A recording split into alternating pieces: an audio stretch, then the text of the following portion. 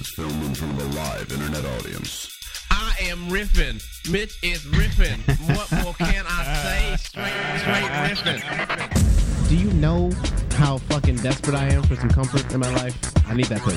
This show is intended for mature audiences only. I've seen a lot of dicks. I don't know how much more disgusting this experience could get. Are you really not having a good time? I'm having a fantastic time. I just can't believe how disgusting you are. I kept yelling, I'm not going to whip my dick out. We talked about that. I'm not going to do that. Featuring your host, Mitch Marzoni. I don't walk around going like, hey, I'm really weird. Look at me, I'm weird. As far as I'm concerned, I'm perfectly normal. It's a litmus test for freaky people. And Teddy Tutson. I'm a hate mercenary. Yeah. All right. Hate mercenary. Hater for hire. Hater for hire. I should put on a disguise. There are two victimless crimes, all right? One, jerking off when your window's open. Two, necrophilia. I am confessing to a large-scale crime. Okay, all right. now. Legs akimbo, engaged in sexual discourse. Come on, man. What kind of guest are you? It's archived for posterity. Great internet. So it'll come back to haunt you every day. Yikes. It's time to riff. Oh, that is right, bitches and motherfuckers. It is January 28th, 2013, episode 96, I'm pretty sure, of Straight Riffin. I'm your host, Reverend Mitch, and it's time to riff the fuck on. With me, as always, is my co-host, the hater for hire, the difficult brown, Mr. Teddy. I hope you locked my front door. TMI, Tutson. How the fuck are you, sir? Oh, man, you know that I'm ever vigilant. Got the door on lock. Got my people in the streets on standby. Everybody is on the rooftops. Eyes peeping, son. We on bobbing and weaving right now. Keep on keeping on. Eyes on the prize. Okay. And our last white male guest until at least April. It's been a long time, making his first appearance in our new studio. That's right. Despite multiple appearances in our old studio, Mr. Justin Rupple. Yeah. How the fuck are you, sir? I'm fucking great. Thanks, Hold Mitch. on, I gotta fix your shit. Uh-oh. There you go. Boom. There we go. You're good. Yeah, there we go. You don't need to get all up on it. As long as you're talking at the logo. All right. You hear the difference between here and right here? Oh, it's very nice. That's what it's very nice. I like it. Yeah. So there you go. I'm feeling great, buddy. Yeah, good. It's good to be here. Yeah. What's been up? What's new in the world? A lot of acting, or trying to act at least, and doing the comedy as much as possible out there on the road. And being in Can we talk about your recent Facebook post? Which one? In regards vis-a-vis the acting? Yeah. Let's see here. Which post are you referring to specifically? I'm telling you, you looked rather chef-like. Yes. Yeah, it's a new Ruby Tuesdays commercial. All right. Yeah. That's, you've hit stardom. I think you mean Rupple Tuesdays. Am I right? Come on, kids. Yeah. Okay. Yeah.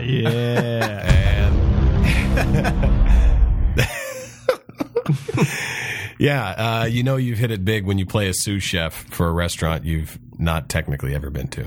Hey, man, Ruby Tuesdays, bro. I hear it's good. I hear it's fantastic. It's fine, upscale dining. Yeah, is it? Is it just American whatever food? It's basically? Quintessential American. It's an Applebee's with a little bit more sass, or what? It's not sass. It's a little bit more pizzazz and a little bit more je ne sais quoi, if you will. Yeah. I do like French words. Yeah. No, I worked at a Red Robin for like 8 years. I don't even know if you know. Love Red Robin. Yum. My favorite thing is a tip for the pros. Any burger / sandwich on the menu comes with bottomless fries, so I always say I'm going to need those fries out early. That's right. So then you get sort of snacks before your meal. And if you're a seasoned veteran, you get the extra crispy fries because we leave them in there for a few seconds longer, so they're not all pale. Yeah, and then they crisp and it's just beautiful. Their fries are the best thing. I've only recently begun to dabble in the Red Robin pool. Didn't really have them around. I guess when I was growing up, it must be some sort of Western. It is. It started in Seattle. Midwest Western. Listen, I go to the Black Robin. They have black crows. Damn it, so what? damn What's it. that? No, that wouldn't really work. I would not. It would be on a reservation, and no one would go there because the sadness would drive them away. But I would say that I was very impressed by some of the baller ass burgers. That and so much bacon. They had a bacon based Chipotle. Shit was amazing, son. Yeah, they had bacon on bacon on bacon. If I can suggest anything, the Royal Red Robin burger, which is basically a cheeseburger, Tillamook cheese and everything, but an egg on it. Oh, yeah. I have had that. You know what? That's one of those things that you don't think you like, and then you have it, and you go, fucking, that's how to make never be without it again. Yeah. Right. It's how to make a burger. And then you substitute, instead of the bun, you substitute a croissant. You're a communist. No, I'm not. No. My God. No, I'm listen, I worked there for too long. Once again, I agree with Teddy on very few things. This is one of those things. I'm with him. You are a terrorist. I'm pretty sure that at the airport, the TSA could go like, "Do you like an egg burger with a croissant bun?" And you go, "Oh, delicious." Of course, I like a croissant buns. You've been randomly selected for an anal probe. All Americans like croissants, right? It'll be a miracle if we finish this podcast. Oh, I meant to introduce you as Man of 100 Voices. That was a joke I wrote earlier today and totally didn't use it. It's shitty to bring it up now because it's not funny, but at the time it would have been hilarious because you would not have expected it. It's usually man of 10,000 or 1,000. I counted. Hence why I said exactly that was the joke. I counted it out once. I didn't get to 100. I got to 87 and I stopped. All right, hold on. I'll redo your intro. 10, the man of 87. Count them. I know you won't. 87 voices. Justin, Mr. 87 Rupple. Oh man, that's right. Your renegade announcement in the middle of the show just confused Bushka and drove him away from the show. Bushka, it's like I had to sit through a second show for the first time ever. Was cold chilling in the middle of the broadcast. Yeah. And now Bushka usually, my cat, by the way, that's Bushka. But he usually comes in and hangs out on the table anytime there's not a podcast, and then as soon as the podcast starts, he jumps off and goes. But for some reason, tonight Bushka did not do that. Hanging out, cold chilling, lounging, just actually taking a nap until Mitch just ruined it. So everything else was just a practice round. You've gone too far. Did they give you Ruby Tuesdays when you were filming the commercial? By the way, I don't know if people conjecture about this when you sit at home watching commercials. Like, I bet that's not even real food. Technically, it is real food, except they cover it in the commercial with the glaze and with shit, glue, glisten, ambrosia. Glaze. Yeah. What? No, it's something to make the food freeze in that position, so it doesn't move. So. I literally remember watching a whole special on that on Nickelodeon when I was a kid. What is kind of funny about it is the whole time we're making and chopping real fine ingredients. Sure. And then at the back of the sound studio is a giant room full of people cooking actual Ruby Tuesdays food. Right. And then covering it in things to make it stay like that so that when we plate it up, that's what they see. Mm-hmm. And here's the nice thing. I used to think it was just like plastic shit, this is not an actual beef it's the real food. They're just freezing it for time. Right. Yeah. So, we didn't get any of it, though. No. We weren't allowed to eat it. No. You couldn't eat nothing? Obviously, you're not going to eat that. No, we weren't allowed to eat any. I didn't know if they were like, also, here's your gift certificate. Did you have to bring your own meal to a fucking... No, come on. Here's a bag of chips. This was my first national commercial, so they treated you right. The company... Oh, I don't think you should say that. I think that's somebody else's slogan. Yeah, they treat you right. I think that's somebody else's, right? Isn't that Dairy Queen? I think that's Dairy Queen's slogan. I don't think that was 1990. Yeah, come on. Look, I don't know. 1990. What are you, the Unabomber? I'm just... Listen, when I was in my shack, I did a lot of thinking about them Dairy Queens. No, it's just really it was really fun and educational because the guys and ladies there who were also cast were actual chefs. Right. Where I was just hired because... Did you get a fun catchphrase? I was talking to Teddy about this in the car. Oh, I'm not going to talk. He can't. There's no talking. No. He's not hired to talk, man. Look at him. He's just hired to be... I was really hoping that you'd say something like, it's Rubalicious Tuesday. If he hit them with the dazzling come see me down at your local Ruby Tuesday. He wouldn't be talking to us right now. He would be running his own chain of Ruby Tuesdays all over the country. Right. But instead, they have to keep him. Well, I was the reason there was a girl in high school that I went to. She was like a popular, cunt, and she did a commercial for Peter Piper Pizza, which I think is Peter Piper Pizza. I think that's just in Arizona now that I say it. No, man, there was some Peter Pipers in Texas. Right. So, I feel like that's still Southwest, though. Yeah. All right. Well, whatevs. So, in between pickling peppers, Rio Grande, baby, so on and so forth, there was a commercial where this girl, she was all dressed up in the Peter Piper Pizza outfit, and then, by the way, didn't work there, which really upset me. Right. And in the commercial, she says it's pizzerific, like with this real cunty, precocious. By the way, precocious. You're 16. That's precocious. Precocious is upper class for young cunt. I think that's what I think. I've never heard precocious. Actually, when somebody wasn't just trying to say you have a young cunty daughter, when they're like, "Oh, she's very precocious," that's not a positive thing. Precocious does feel like a word that was invented by rich people to insult you without you knowing. Yeah, she's a very precocious. Hi, my name's Susie. Like that's a, you know what I mean? I think the first time I ever heard that word was in that song "Supercalifragilisticexpialidocious." Feeling quite precocious. Right. Precocious. Yeah. Anyway, so the thing is, because I was on the bottom of the rung in the social hierarchy of my high school, right? And she was, right there at the top. Every time I walked past her, I'd go, "It's pizzerific!" But I'd look down at the floor. I wouldn't stare at her or anything, so that she wouldn't There was just this voice in her fucking head, right? I don't know if maybe she killed herself or something. I don't know. I have no idea what happened to her after that. But no. So I was hoping that you had a fun catchphrase that I could. You have not been to any high school reunion, is what I'm saying. The only reason to go to those is to fuck girls that wouldn't fuck you in high school. And I did that in the off time, it turns out. Well, then you're one of the lucky ones, right? Yeah. I went back to Phoenix for a few vacations, and I'd run into girls I saw in high school, and I'd be like, "What are you doing? We should get some drinks." My high school experience for me was like there's only two more on the list. Much like the champagne room. There's no sex in the champagne room. Yeah, much like there was in high school. I didn't have any. I'm not. I didn't fuck them in high school. Matter. I'm talking about any of the girls long after high school when I visit Phoenix. If I recall, I only think I had sex with one girl from my high school at all. Period. Were you in high school at the time? No. Oh, no. Somebody's creepy. No. No. You're totally missing it.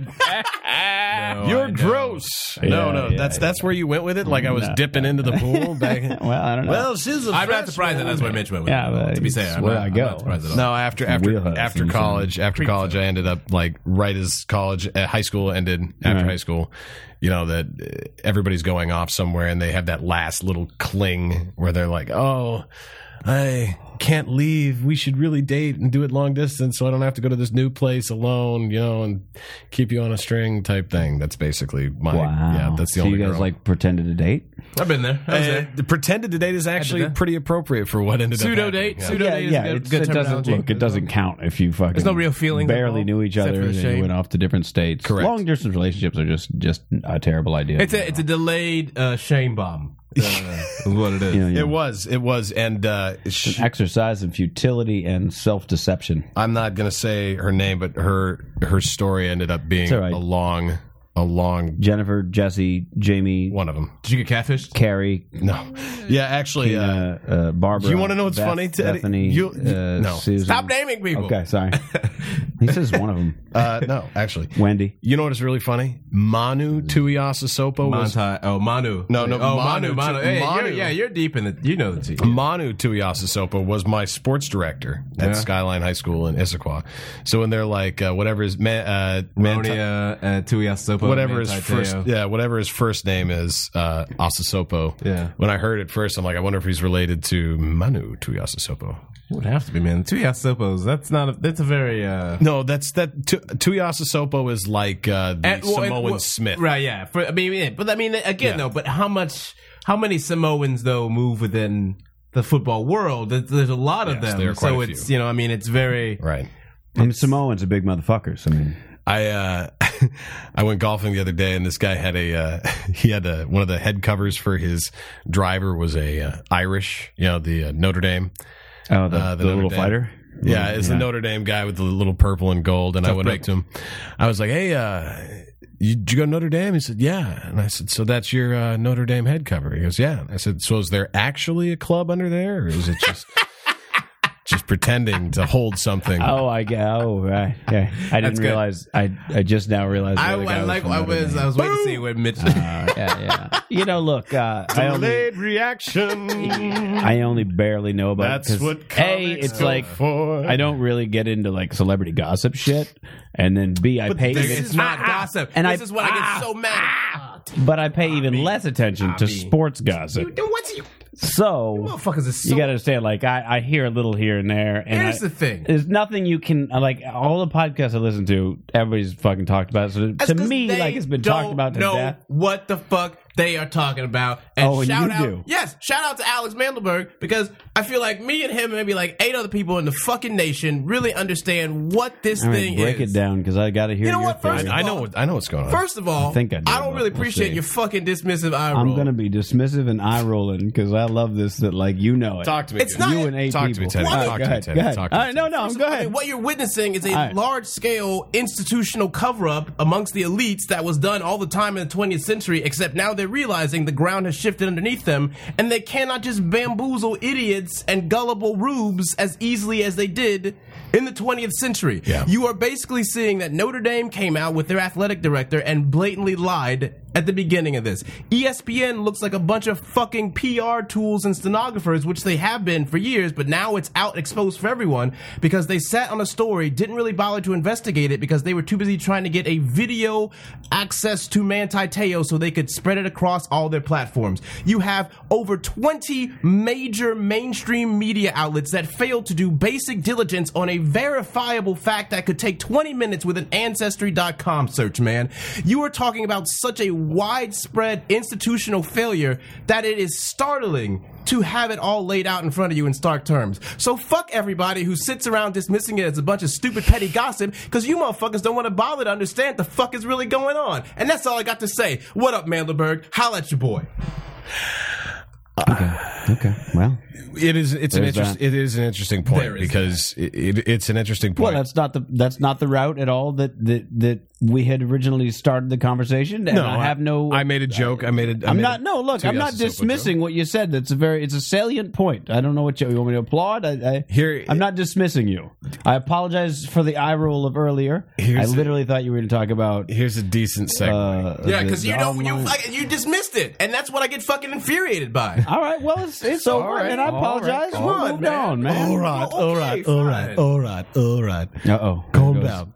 He's got 86 more to go. All right. Oh, no, wait. There was a terrorist one in the beginning. 85 more to go. Okay. I'm counting down. Here's a related story. The Daily Show covered it last week. CNN took back all their funding for all investigative journalists in the field.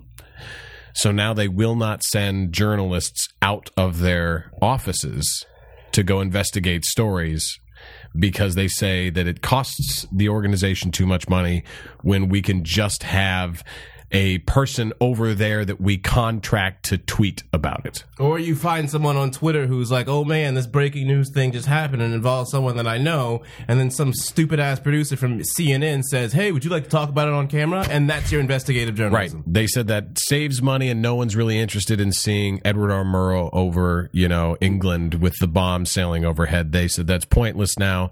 And the irony behind it was John Oliver on The Daily Show went to go interview the guy who has been in the field investigating horrible things and atrocities across the globe. And he's like, so you're unemployed now? He said, no, I work, I still work in television. He says, what do you do? He says, I'm a news consultant. He said, I thought the news fired you. He goes, no, for Newsroom on HBO.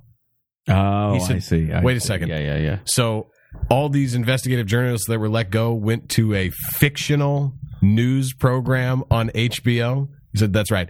We have over 15 news consultants who are actually doing investigative journalism in the field and that we are paid to do, and then report back to Aaron Sorkin and the team, and they fictionalize it and backdate it based on fact checking and then present it. He's like, so basically what's happened is fictional television is actually more in touch with reality than breaking news from CNN. Meanwhile, actual mainstream news outlets are too busy chasing down what they feel like is a good story that sounds good, and that is actually complete fabricated bullshit.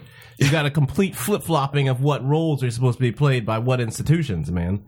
It's one of the most bamboozling things that you could see, and it's no reason that most people are running around fucking cynical and anxious and despondent about everything. Because that shit is fucking asinine. It's no way for a fucking 21st century superpower to function. You can't do that. It just can't happen. So lighthearted. Yeah, good times indeed.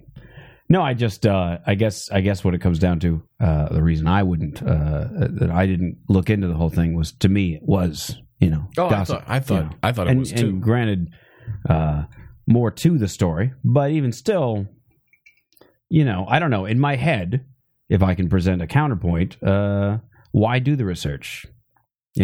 For that particular story. Yeah, well, that's not on a wide scale, but literally just for that particular story. It does seem to me like, why bother? Well, a guy says, I got this girlfriend. She's got cancer. Why research it? Because she died on September 11th. And I heard about. What I'm saying is like, it's why? Not so much as that, but I think why bother this poor girl? And I feel like that's less about it is, and I feel like the story is really, and why it fascinates me so much, and I think why I'm so interested in people's reactions to it and I get so passionate about it is because it reveals a lot about how our current society and culture got the way that it did and how everyone has just kind of sat around and allowed institutions and their own lives to atrophy to the point that we're in the cesspool that we're in right now, because you have senior editors and senior reporters from ESPN to Sports Illustrated to all sorts of outlets from the Associated Press who have a story and are like, well, I can't find a death certificate, I can't find an obituary, can't find a birth certificate, I can't find any record of these people. All of them are actually I can't even find a record of this girl at Stanford University. Okay? Yeah. But I'm just going to run it anyway. All right? And if you extrapolate that, it's 10 years removed from the fucking Bush administration doing the same thing with the New York Times and Judith Miller with the Iraq War. It's no different, man. We haven't come far at all. And the fact that now sports media, which has for a while been sort of respected as being like, well, at least with sports journalists, they got facts and they deal with things. And, if politics had more sports journalists kind of thing reporting, then we wouldn't be in such a shithole. And now you're realizing that there's no difference between the two of them. Well, look what happened to Lance. I mean, right. Here's a guy I'm no shame. I fucking loved that guy. Lance Armstrong was like a personal hero. That guy leaving people in the dust and pissing in the face of anybody who said you can't do something, like come back from 8 different types of cancer and fucking win a Tour de France, let alone 7. There ain't no place to hide anymore. You can't get away with this. And it's that thing is still strange to me on account of like the amount of doping that was going on back in that day, where it's like, I will bash him for the continued lies, but you can see the dude doesn't make his money from Tour de France. You know what I mean? He makes his money from a billion other things. I think that's partially why he's such that's why he lied so much. No, it's why. No, it's why he's dropped out of public favor is what I'm saying. There's a lot of people that I'll give you a perfect example. My mother, before she died, one of the last things she wanted to do was do the Lance Armstrong walkathon thing that they do. The Live Strong event in Northern California. That was her big thing. She did it. No biggies. You know what I mean? I walked with her, blah, blah. Now, if he had fallen out of the public favor, it's quite possible she'd have been like, well, I don't really want to do that. I don't want to be associated with that man anymore. Right. So, whatever. Made her happy. Well, so to that regard, I'm like, hey, kudos to you. But, all right, here's the question then. Then I pose a question to the room, and I want to hear both of you actually individually answer it. I feel bad I cut you off there, Teddy, so go ahead. Because then here's the question.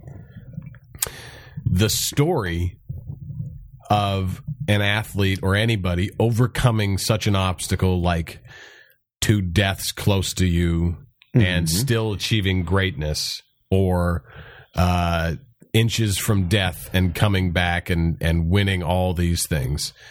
Is that story more important to the overall spirit of people to believe that something like that is possible? Or is the truth far more important, even though it shatters what most people hold to be the hope?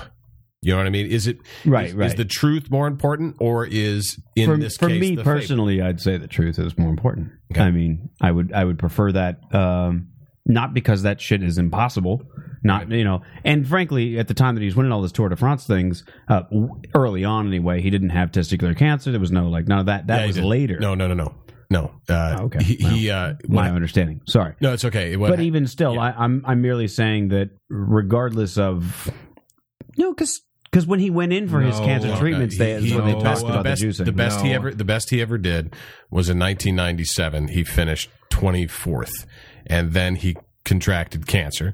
And coming back is when he won 1, 2, 3, 4, 5, 6, and 7 in a row. Okay. See, I thought this happened like way in the early 90s. So he was doping all along. Ironically, that does make sense. Then. Okay. Yeah. Well. Anyway. Yeah. For me, the truth is more important. Teddy. I think most people would like to say. I think most people would like to say that the truth is more important, but I think behavior dictates and has shown us that tribalism wins out, and that people are more eager to deify someone than to demand the truth. Because I think why the Armstrong case is such a case study in gross enabling of narcissism. Is that you actually had numerous points along the way where various people involved in this doping regimen try to bring the truth to light or try to confront it, and the forces enabling Armstrong were so powerful that he just fucking annihilated them. He annihilated their livelihoods, their fucking careers, their fucking relationships, their reputations in public and private. Just fucking obliterated them, man. And to the point now that even with all of this coming to light, they still have motherfuckers being mad skeptical about the things that they had to say. Like, their word is somehow less worthy of Lance Armstrong. You know, like Lance Armstrong fucking lied on Oprah, and they're like, you have like until February 6th to come out and admit the truth. You still lying piece of shit. And I think that's what's so fascinating to me is that they're fucking. It's like the fucking elite enabling of it. Do you know what I mean? Like, Lance Armstrong is like, well, everyone was doping, but not everyone was just running roughshod over people's fucking lives. Sure. And that's why, and not everyone built a fucking foundation named Livestrong and then lied to everyone about how much money you donated to cancer funding research, right? All right. So that's the big thing here. Because I still put up with so many fucking idiots saying, well, look what he did for cancer research. No. He didn't do shit for cancer research, actually. Actually, he didn't do anything. Livestrong did not donate to cancer research. I know. So, I mean, like, that's the thing that's frustrating because people don't want to accept the truth because they still fall back on, well, look at what he did for cancer research. And then when you take that away from them, what do they have left? What do they say? They don't say shit because they're too dumbfounded at all the fucking lies that they've swallowed. So there's no truth. So I'm not saying that. So I'm going to pose a question to you. And believe me, the only reason I'm saying this is because I'm curious. Okay. When we find out somebody accomplished something big, right. in what, it doesn't matter what facet, politics, sports, personal triumph, and anything, it usually then becomes a microscope onto that person's life as to how they accomplished it, right? Sure. And I would say there are so few people left in the world that I can say this about, all right, that have nothing to show, nothing bad, that you're like, oh man, now I can't respect it. You know what I mean? For example, Michael Jordan, one of my favorite athletes of all time. I had every video he had, everything he's ever done. You know, the guy was like a personal inspiration. You know, I wanted to play sports because the guy would, I used all his stories to get up and go and so on and so forth. To find out later in life that he was a severely addicted gambler and known to run out on his wife constantly and do a whole midst of lies that basically paints him as a very shady person. Michael Jordan and Lance Armstrong would get along real fucking well. No, but my point being... And the original lie about him getting booted off the basketball team wasn't true. No, my point being... Here's an inspirational thing that caused me to believe in the faith of humanity that eventually tore him down, right? Eventually, but all these people end up falling, right? But the slight bit of hope that people grasp onto for that story for a second, My question is, not even what the Armstrong Foundation, not even any of that bullshit. The idea that a cancer patient survived and won the Tour de France, period. No drugs, it doesn't matter. Even if he was drugged to the hilt, even if he was cheating every possible way, does that story still mean something? And I say, unfortunately, yeah, it does. Because there are tons of good people out there dying of mesothelioma or some sort of cancer they didn't bring on themselves, who are thinking, well, if somebody else could do this, I could. Now, fuck the rest of the shit the guy did. He's a horrible, disgusting human being who deserves to have everything perpetuated on him forever. Forever. I took back all the stuff he gave. I'm trying to get rid of it. Well, yeah, what you're saying in essence is basically the very same argument that religious people make about why they would still, or like a Catholic person still makes in light of pedophile things. They're like, well, yes, that's terrible, but they've done a lot of great things for medicine, or like they have a lot of great hospitals. It's the same exact argument. No, it's not the same exact argument, because this guy didn't rape little children. Okay, he cheated in a race that doesn't really mean anything. No, he didn't just cheat in a race, bro. Okay, hold on. Is that the same as raping children, Teddy? No, I'll grant you that. First of all, I understand that point that Mitch is making. I'm not going to necessarily say that I feel like that's the best way to describe it. But what I will say is fucking creating a foundation in Livestrong that was designed more explicitly to allow Lance Armstrong to negotiate various endorsements and what have you, because he was like, oh, look at this charity that I have. And everyone was like, oh, let me associate with this charity. So a lot of his fucking endorsement money that he now lives on came through Livestrong, which didn't do shit for cancer research and was actually just the let's help Lance Armstrong get really rich foundation. I have a fucking problem. You didn't. Because that is a fucking. But yeah, that you want to toss out all the other shit, and all the other shit is the fact that he, for over a fucking decade, man, enabled this shitty organization that just preyed on people's actual hope and belief, and got himself get rich, and now he goes on fucking Oprah and tries to paint himself like a victim, and still tries to say that he didn't cheat, and then he fucking lied then too. The guy is fucking scum. He's been scum. He always has been scum. Didn't I just say that? No, you didn't just say that.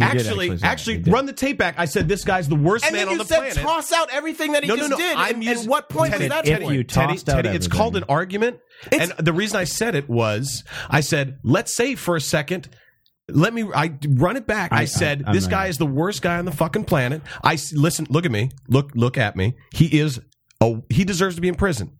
My question to you is, if you were a young male looking up to Michael Jordan, who did all these great things, is it okay that he is, I don't know, the worst husband and father of all time and possibly running illegal gambling throughout the country? It's a real simple... No. Is it possible to separate the two things? No, it's not fucking okay. And the fact is, you should be able to look at a person like Lance Armstrong and Michael Jordan and be able to say, hey, you're a good basketball player. Hey, you're a really good cyclist. You're a shitty human being, man. You're a shitty fucking human being. And the sad thing is that the vast majority of people do not have the critical skills to discern between those two things, and they end up making a bunch of apologetic bullshit to never let themselves get to the point where they say, oh, you're good at riding a bicycle, but you're really shitty at the job of being a decent human being to everyone that you encounter on a day-to-day basis. Okay,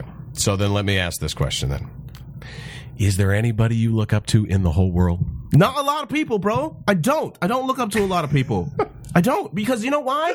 The world has been it's a fucking cesspool, dude. I really don't look up to and admire a lot of people. I admire a lot of people who lived and did some real baller shit, son. Because they weren't alive in the time that we could have this magnifying glass. No, man, because we know much about their fucking history now. We put it together. I admire Frederick Douglass. Frederick Douglass cheated on his wife, okay? But I also can recognize the flawedness of Frederick Douglass' humanity versus the things that he jump-started historically in terms of advancing the rights for minorities in the United States of America. So you give him a pass? I'm not giving him a fucking pass. I'm asking a question. I'm saying I recognize his historical accomplishments, but I also recognize his flawed thing. But I'm not here out there fucking every day being like, Frederick Douglass is one of the greatest people of all time. I'm like, he did some good shit. He did some good shit. Listen, I didn't say anything about Armstrong that way at all. What I said was, you're phrasing it as giving it a pass. No, I'm not. No, I'm not. What I'm saying is, if you're dying of cancer, does it make a difference if the guy's the worst human being on the planet? Or is there a part of the story,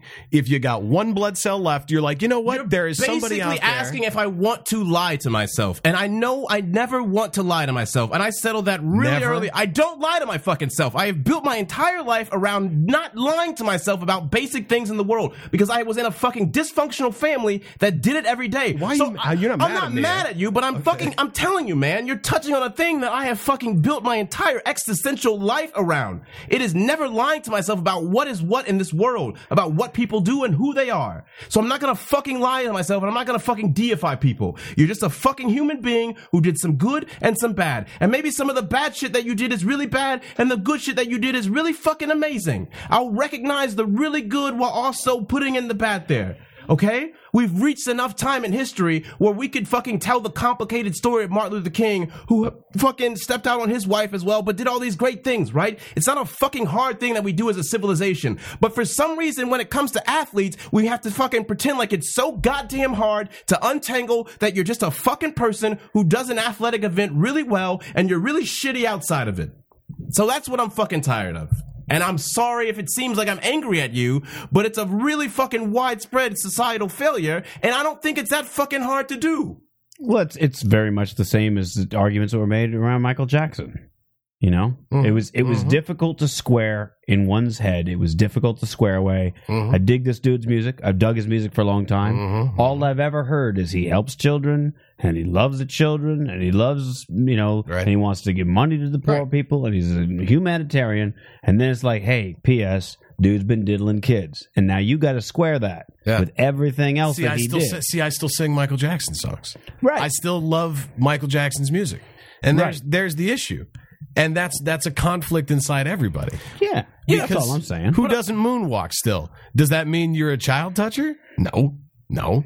You like the music. But there's a difference in saying, like, yes, I enjoy Michael Jackson's music, but I can also have a rational conversation about the really flawed aspects of humanity versus people who are like, Michael Jackson's a fucking saint. And that's the fine line that we can't really have. Most people don't fall into that camp of, I can have a conversation like that. A lot of people are real fucking irrational. Just so you know, I started the conversation with saying these people don't deserve this. And I said Armstrong should be in jail and in prison for his lying, his horrible shit that he's done. I am aware. Here's the sad thing, and this is just the commentary I had. The sad thing is there are some people dying of cancer right now that would love to think that this was just a dream and this isn't the most horrible human being on the planet.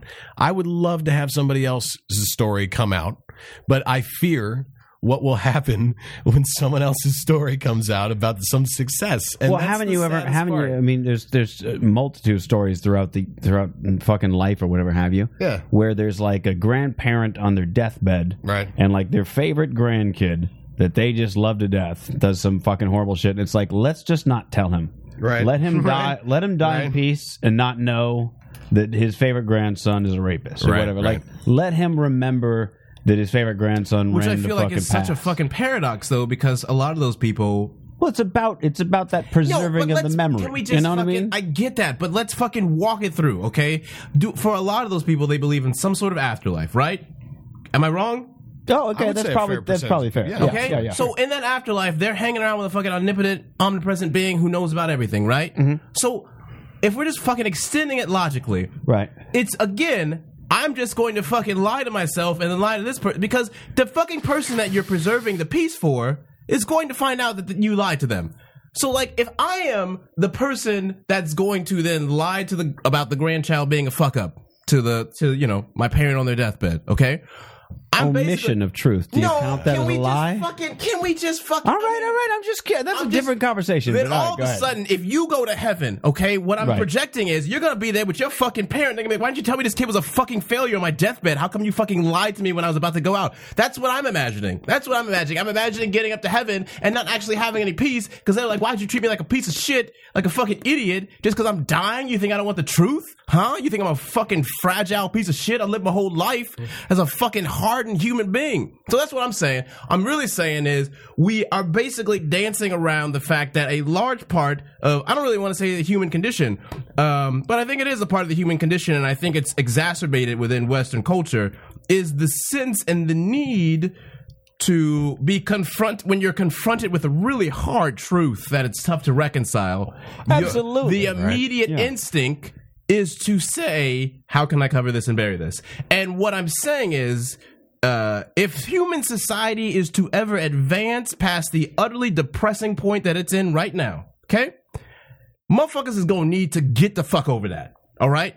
Motherfuckers gonna need to grow up and be like, I need to just fucking deal with truth, because that's what fucking adult human beings do.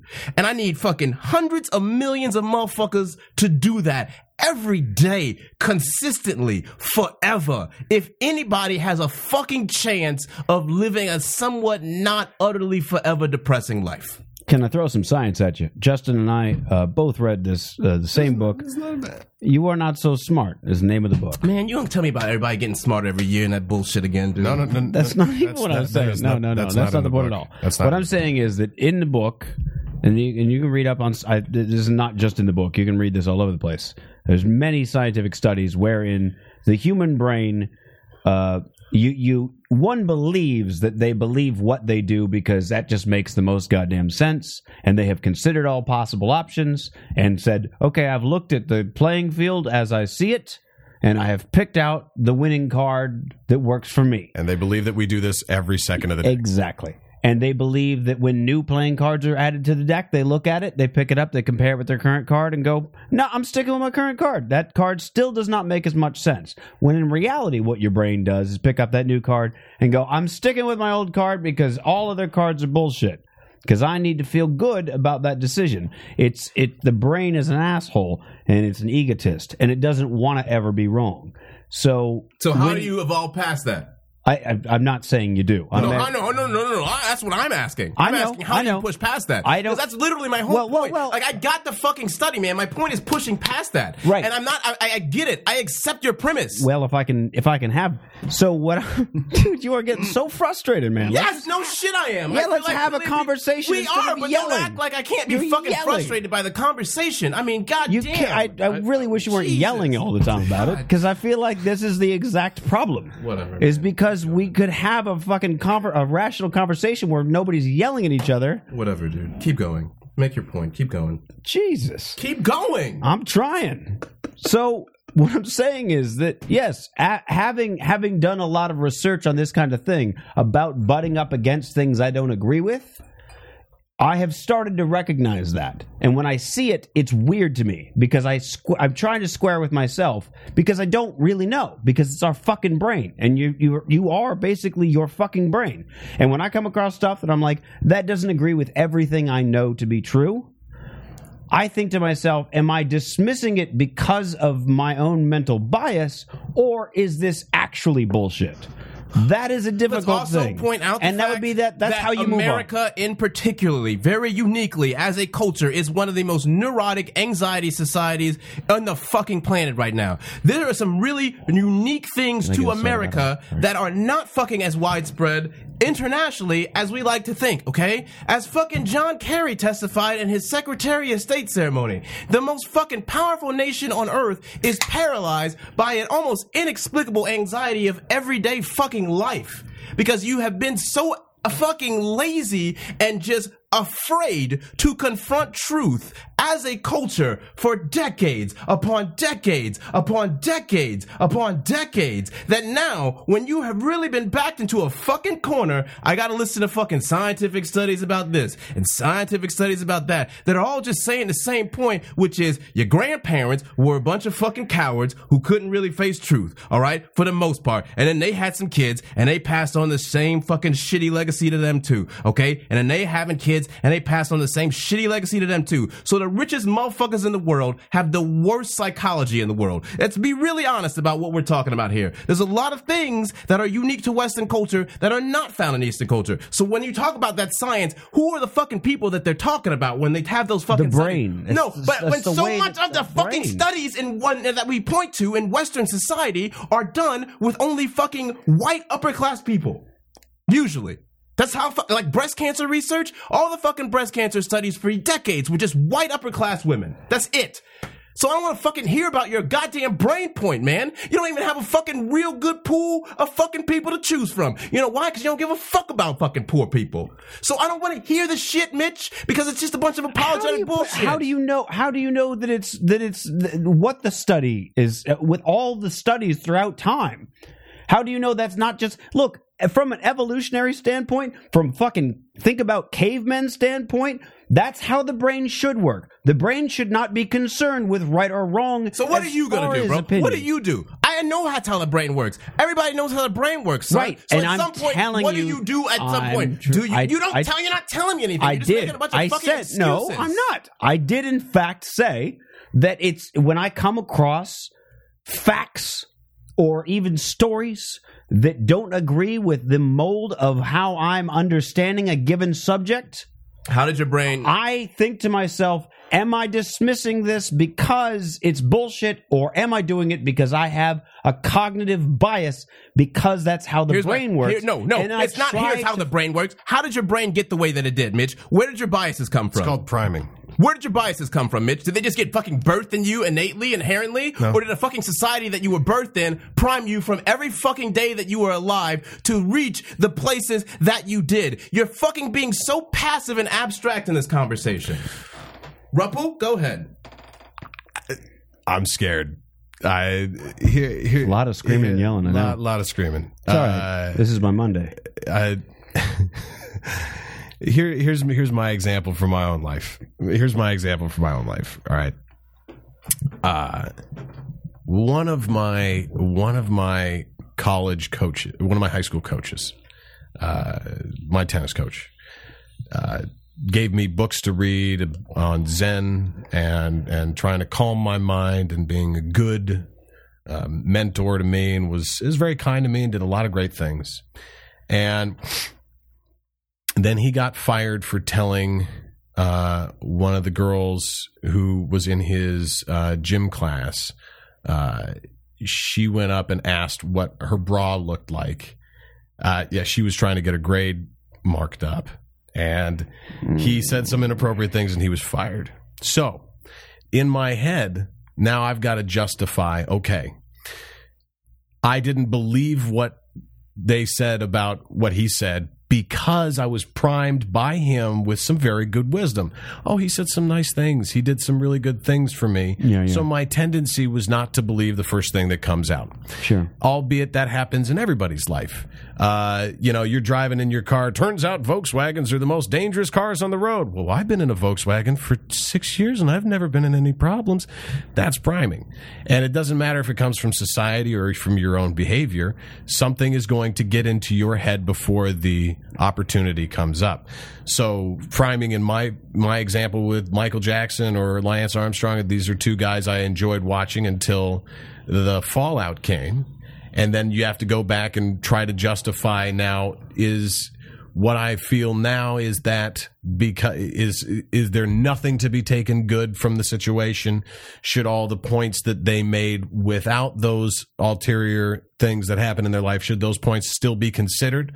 Or is everything for naught and nothing is real and everything is a lie? Sure. Because what happens the lesson of fighting against what ails you and fighting against your, beating back the bar and so on and so forth, that's a universal. It doesn't matter. You know what I mean? In that regard, like, even if that's not true in his situation, it's still good advice. Mm-hmm, mm-hmm. It's a logical fallacy and there's to, the problem, to there's the dismiss the advice simply because of who he is. Well, there's the problem we all come to. And I think that's a real issue, is that more and more with the information age and the quote-unquote truth being a little easier to access, the people who are going behind enemy lines and pulling stuff back out from the establishments and trying to get it out there, how much of it is everything a lie? Is everything bullshit? Because the more you know, the more you find out you don't know. You know what I mean? Right. Is there anything that you can hold true at all? Because my question then becomes, if I look hard enough in anything, I don't know if I want to. You know what I mean? Like, we're all comics, right? Teddy, who was your favorite comic growing up? Chappelle. Chappelle. Wait, growing up? Yeah, he was growing up the same. That's right. I saw Chappelle at 15. I went and saw Chappelle when I was in middle school. Yeah. 15, 14. All right. So yours, Mitch? Cosby, Carlin Pryor. Right. So when we were growing up, we wanted to be like these guys and have a great career where we're all, loved and cherished and all this shit. And it doesn't matter which one of those guys we just said. But Cosby drugged a chick and tried to molest her on his couch. Yeah, Jenny shot himself in the face. Jenny shot himself. Richard Pryor has a long list of sins, if you will. Carlin seems the worst he had was a small drug problem that he admitted to. Here's my question. My question is, it's like, at what point do we go, is there anybody to take example from? Because I still look for it. Because I consider myself pretty unknowledgeable in the world. Like, I don't know much for sure. I guess I really don't think it's that hard of a fucking question, because the fucking first thing that you do is you look at your parents, okay? Oh, well, let me see what's what with my parents. Your fucking kids imitate everything around them. We know that. Human beings are imitative creatures, okay? The first thing that you're going to imitate are your parents, or the people that you think are your parents. So if your parents have some sort of functional relationship, that's going to be the structure that you will then learn to imitate things within, okay? One parent's dysfunctional, one's functional. You're going to learn to imitate things within that structure, all right? So it always builds out from there. If your parental units are fucking dysfunctional, then from there on, you're going to have to work hard to counteract the hardwired dysfunction that's built into your brain. Absolutely. Do you understand what I'm saying? So that's why, like, when I hear all the fucking science studies, I get it, but I also understand that everyone is dysfunctional from birth, because it's very rare to have two functional people meet up with each other and then put up functional confines for a child to fucking live within. And then even within those functional confines, you're still going to hit dysfunction, and you're still going to have to do things as parents, okay? Sure. So in that regard, if your parent, you have to wrestle at the very beginning with the fact that, oh, my parents aren't the gods that I think that I think they are. My mother isn't the god that I think she is. My father isn't the god that I think they are. They are both of them. If you are in the same sex household, my father's or my mother's, whatever. Sure. All right? If you can't wrestle with that, then the game's fucking over from then on out. Well, most people don't. And that's why the world is terrible. Most people are too terrified. That's why the world sucks. Just wait one second. And that's why it sucks. Well, here's my theory. You want my theory, Teddy? Go ahead. You want to hear my theory? I'm very interested. You're going to hate this. It's love. That's the reason. Yeah. Because here's the problem.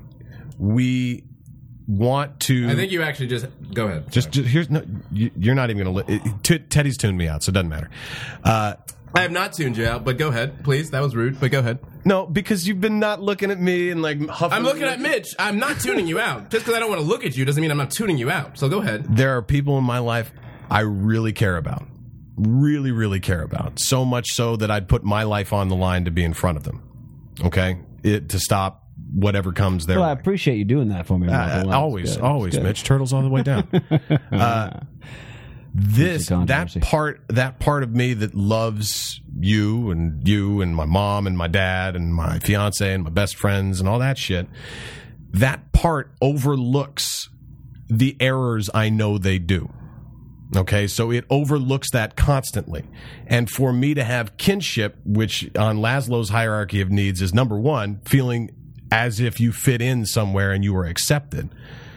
We almost need that more than air and water.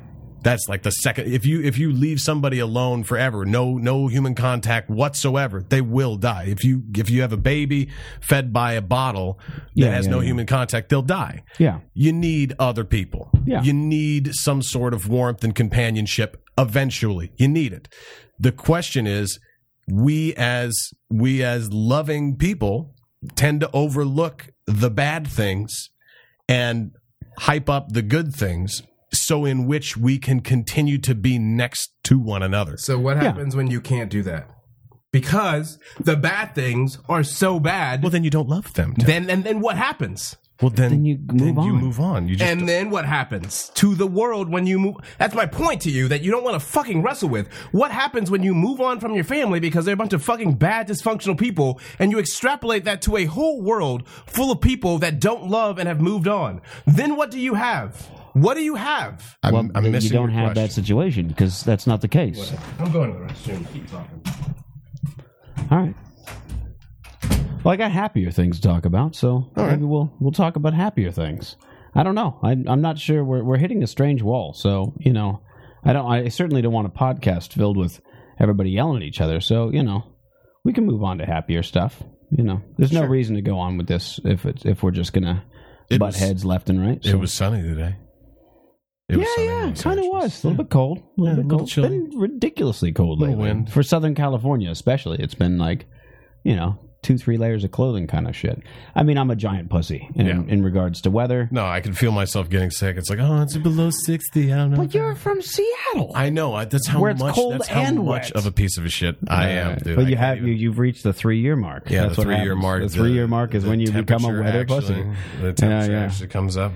Yeah. It's just 3 years living in Southern California, you will turn into a temperature pussy. It's just a thing I've noticed. It's like, I don't care. I've known people that move from fucking Canada.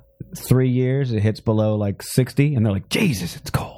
Yeah. You're like, you fucking lived for 20 years in Canada. By the way, if there's anybody listening to this in another state right now and wants to kill us because we're having this conversation, I don't blame you. I want to drive an ice pick down my own eye. This is fine. I realize what a horrible person I sound like by saying that. I realize. Yeah, it's it. Look, but the thing is, there are better cities for living.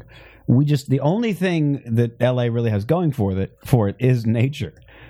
As soon as humans get involved, the whole thing falls apart.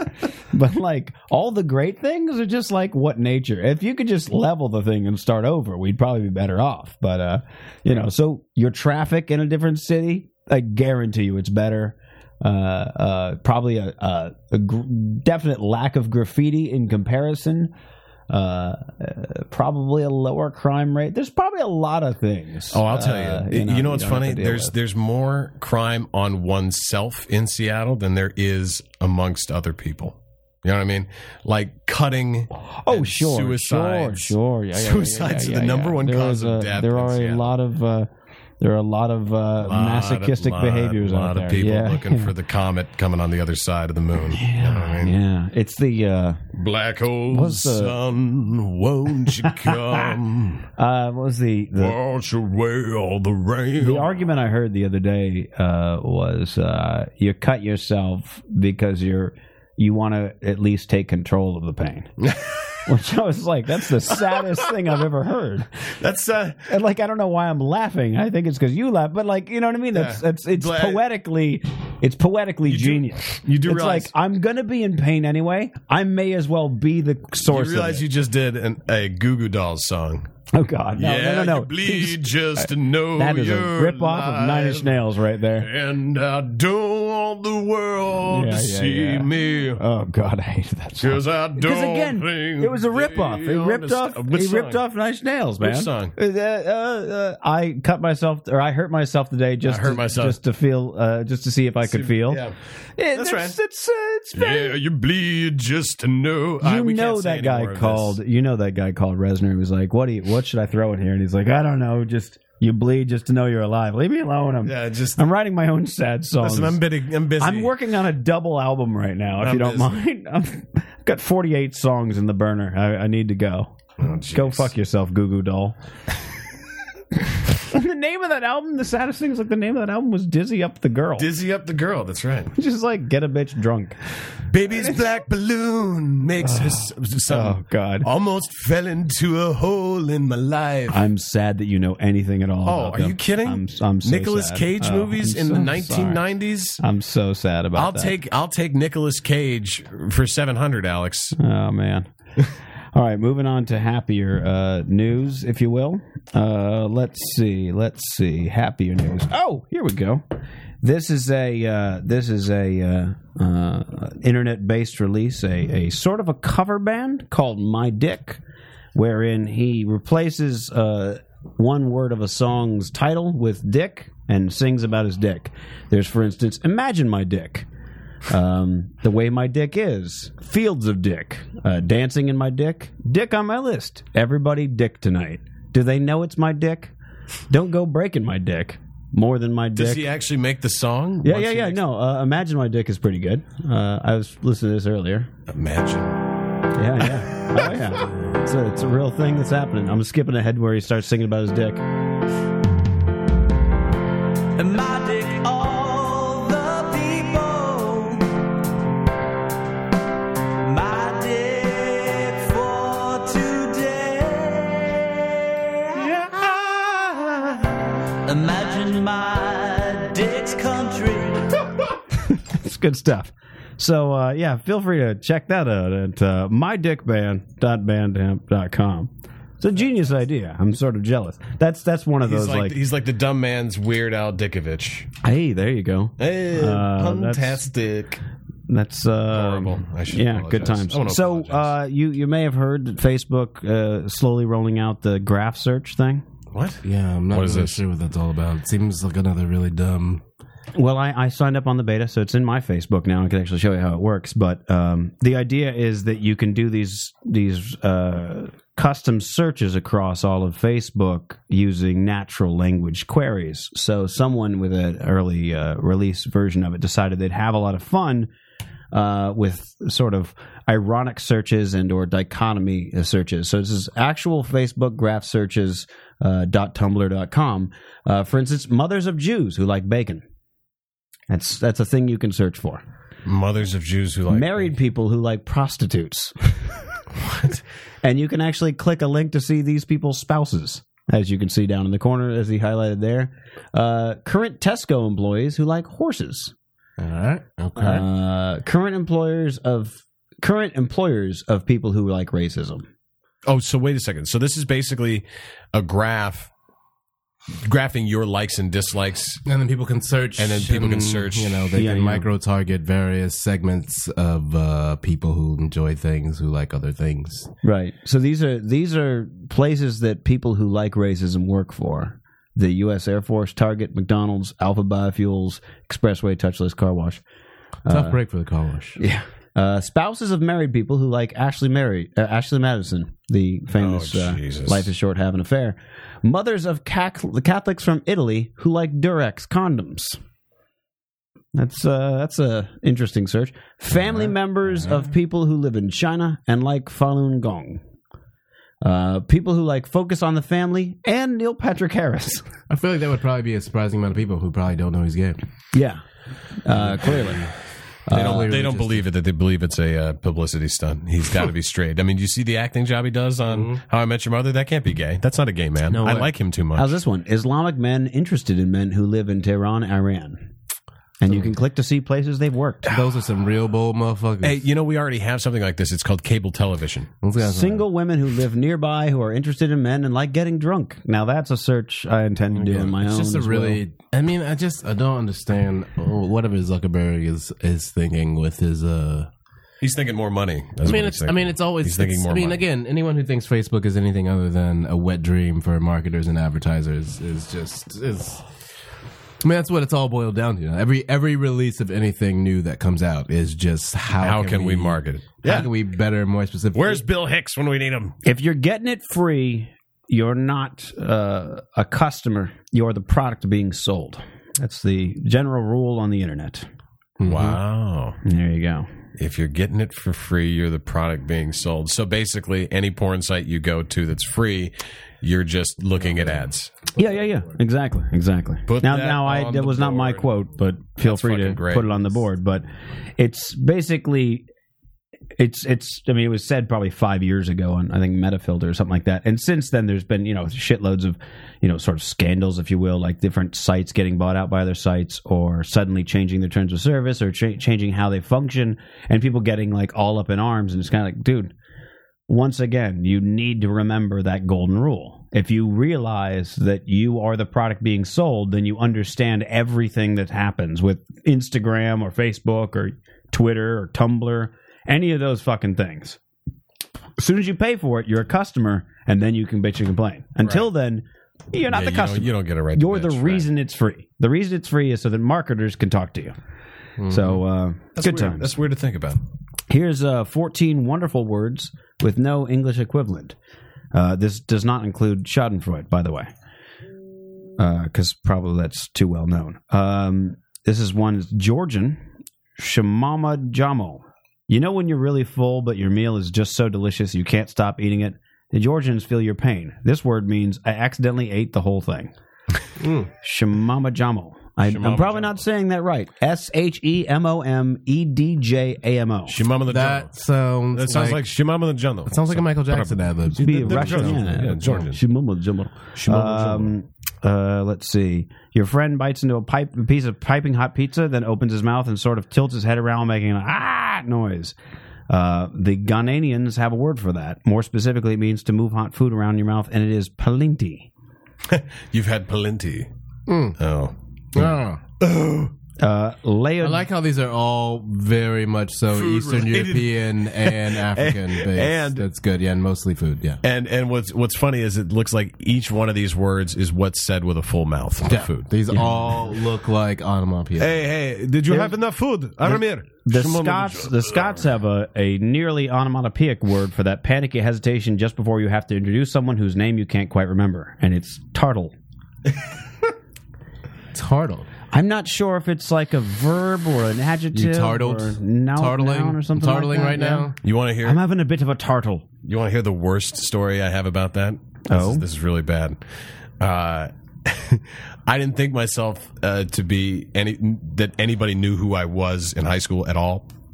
And then my senior year, because I was on video productions, I somehow kind of edged out like the other 6 people running for the commencement speech.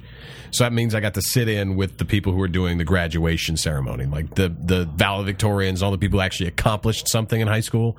I sat in with them, and they're like, all right, this is what we're going to do for graduation, and then Justin's going to speak, and then we'll start the graduation. So I'm in there, and I'm my ego's running high, right? I was selected by the people, and I'm looking around, and I notice the valedictorians are some people I barely even recognize. Like, I didn't even know they went to this school. That's how involved they were, right? I go to Safeway for lunch off campus, and I see one of the girls who was in there with me, and I can't remember her name. And I thought it was Jennifer. Oh. So I go, hey, this is I'm not even making this up. This is fucking real. I go, hey, Jennifer, right? And she goes, it's Jessica. And I go, I'm sorry. My friends are with me. They'll prove this is true. I go, right, sorry. Justin. She's like, yeah, I know. I was like, right. Okay. So how's your afternoon going? She's like, pretty good. How about yours? And I was like, well, I just got done with that meeting that they called everybody down for the graduation. She's like, I know. I was sitting 2 seats away from you. I'm like, right. I know. Isn't that crazy? Like, I was like, it's funny that we haven't run into each other before that point. I mean, like, I was thinking, myself in there. I was like, wow, I don't even know any of these people. And she's like, well, we have 3rd and 4th period together.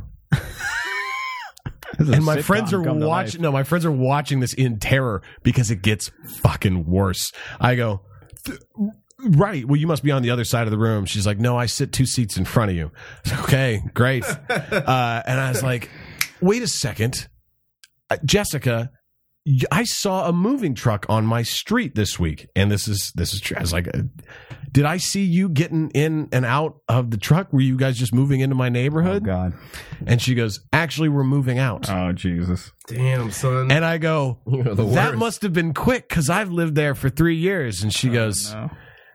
I welcomed you into the neighborhood 4 years ago. Wow. And at this point, I look back for my friends. They've all just like wandered off aimlessly because it was good friends. The biggest foot and mouth syndrome I've ever had in my life. No pussy for you. To the valedictorian of Skyline High School, I apologize. I don't even know her name still. How fucking horrible a human being am I? Well, it's not Jessica? No, I don't know. It's not Jessica. I'm sure it's not, Mitch, because that's my instinct. My instinct would be to say Jessica, but I wouldn't follow my instinct because I'm stupid. Right. Short-term memory is a bit of an issue. And long-term. That is the way. I don't think I've ever heard that many consecutive. It was in a row like dominoes. Yeah. Like dominoes just... it was... That's brutal. You don't want that. That's brutal. I mean, you would have thought by the time that you reached the neighborhood fiasco. Stop. Yeah, just stop. Well, I was looking for the saving grace. I was like, well, I still notice you live near me. It's a mistake. There was no grace at that point. No. You just got to walk away, bro. Grace. Buy her a croissant sandwich and then walk away. That's all you It was actually the Chinese. I don't know if you've had this. Safeway has like Chinese food. I haven't. Have you guys had a Safeway? Safeways were regional fading away in Texas. When Kroger. Kroger. Yeah, I'm familiar with Kroger's. Kroger's I've not had Safeway Chinese food. If that's what I would actually or not even buy grocery store Chinese. I would not. Food. I'd probably not buy. I almost bought some General Tso's from Ralph's, but then I realized it was Ralph's. Ralph's General Tso's, and then I passed. Ralph's brand. So I stuck with the boneless chicken pieces instead, and that made me feel better about myself. I've had the rotisserie And chicken at poverty Ralph's. I that I like live that. A little bit of French bread, but other than that, all right. no, This not is a weird question. What store brand knockoffs like we're in Jeopardy. will you buy? You know what I mean? Like I was at Ralph's today. Oh, like any of them. I don't have. They had. Yeah, I'm cool. I'm literally just talking about their fresh food. Like as far as like, oh, I'm going to grab this and just eat it. Like the rotisserie chicken and the fresh bread are about the only two things. I mean, like right next to each other today, they had Mio, those little drips you put, drops you put into a drink, and Katie loves those. And then right next to them, for $1 cheaper, was Ralph's. Or is Ralph's really making their own? Yeah. Well, see, that's when I get suspicious. Where I'm like, there are some things that I don't mind supporting. That's what I'm saying. The grocery brand on. Which one? But where like do you really draw the line? Yeah, where do you draw the line? Yeah, like, I mean, I don't fuck around. Like it's not called Corona, it's called Barona. Yeah, like by Ralph's. Yeah, grocery, fucking generic pharmacy medications. Yeah, I'm gonna go with the Robitussin on that one. Okay, you're gonna go with the Tussin. I'm always gonna go with the Tussin. I'm always and forever gonna go with the Tussin. He's a Tussin man. Because y'all motherfuckers that be running that generic shit don't know what guaifenesin is all about. Okay, you can't put a price on real guaifenesin. Guaifenesin. Well, there is. That's what it is. It's the main ingredient. Fucking guaifenesin is what just knock it out, baby. You got a broken I will bone? say this: there is an FDA regulation that you can't make knockoff drugs that that aren't identical in every way, or at least functionally, I should say, identical to the thing that it's replacing. I'm merely just talking about medicine. Medicine, sure. Like you can get the only thing I'll say this though. What I will do, I'll buy the Ralph's brand Advil and put it in a real Advil bottle because I don't want to have that conversation with somebody who needs. Has a headache. You really don't have faith in Advil from Ralph's. No. That's what I'm you're fine me. with it. No. Here's the problem. Here's the problem. You don't want to have a conversation that show them a Ralph's Advil bottle and they be like, "The fuck are you skimping on the Advil for?" That's because what I'm going to run into somebody like you. Where I can, so you're telling me that you have no faith in the product? Shout out to Mitch Hedberg. No. Got no faith in the product. Hold on. No, here's what I'm saying. Right, Teddy, you got a headache, and you go, "Yo, man, I really need some Advil for my headache." Why you wouldn't just get high, I don't know. But let's suppose this is a day you don't get high and you got a headache. Let's do that. And you say, I could go for some Advil, and I grab the Advil bottle and hand it to you. Thank you for the Advil. We're done. Right? But let's say I hand you, CVS Pharmacy green pills. Now you can be like, yo, you don't got no Advil? Fuck it. And if I was like, let's run through the conversation. Well, now they're functionally okay. All right, go ahead. So here you go, CVS brand green pills. Yo, what's up with the CVS Advil, bro? It's functionally the same as Advil. It's just $1.50 cheaper. Why didn't you do the regular Advil? Because I wanted to save the $1.50. Now, have you put? Let's say you put it in the regular Advil bottle, right? That's what he's saying. So you put it in the regular Advil because I don't want to have that conversation. So why? I'm saying, son, why did you just? Why he doesn't want to have the conversation that's happening right now. No, but that's what I'm saying. You got no faith in the product. I'm fine with it right now. If you gonna make the purchase and you're not gonna tell somebody, I made this purchase, you're not gonna stand behind your purchase. Why am I gonna take your fucking suspicious ass dubious medicine? Okay, I'm not gonna swallow that, son. If you can't even testify for the own label, I can. You can't though, because you just told me that you gonna put it in a fucking functionally identical. Did he not just tell me he's gonna try to okey doke me? Yes. So you gonna fucking tell me that you got faith in it? All right, let's go back to the conversation. So you lying to me right now, son. Why am I gonna take medicine? You gonna lie to me and yourself in your own home? I'm gonna take your medicine. Honest response. I gave you the CVS green pills.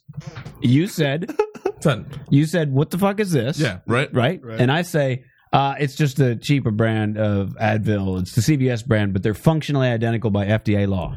Yeah? Yeah. Okay. So it has why the ain't same. You just get the regular Advil, son?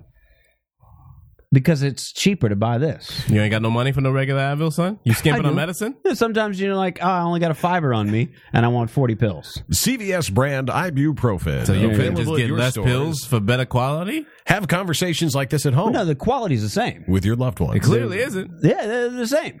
So they just don't. Advil spends a lot more money on marketing their Advil than CVS does on their generic ibuprofen. Let me tell you this. It's all about marketing, sir. Would you ever take these pills and just put them in a normal Advil bottle and try and pass them off as one of the same? To avoid conversations like this, I often do Now, that. why are you trying to avoid the conversation? Because when somebody's got a headache, they're very irritable. And because they don't want to take no bogus ass medicine, you fucking fraudulent ass motherfucker. God damn, son. You are a fucking fraud, son. Damn, you are a fraud, son. You are a fraud. Apparently, Teddy. Actually, by the way, right now in my cabinet is the actual CVS bottle. In my car, however, it's Advil. These debates brought to you by Justin Rupple, the biggest asshole guest Straight Riffin has ever seen. You're a fraud. Oh, not even close. Invoking anger. Believe me, you're not even close. Fraud, son. That wasn't even real anger, I don't think. No. I don't know. I don't know. Are you genuinely upset that I might put generic ibuprofen in an Advil bottle? Son, you living a lie, son.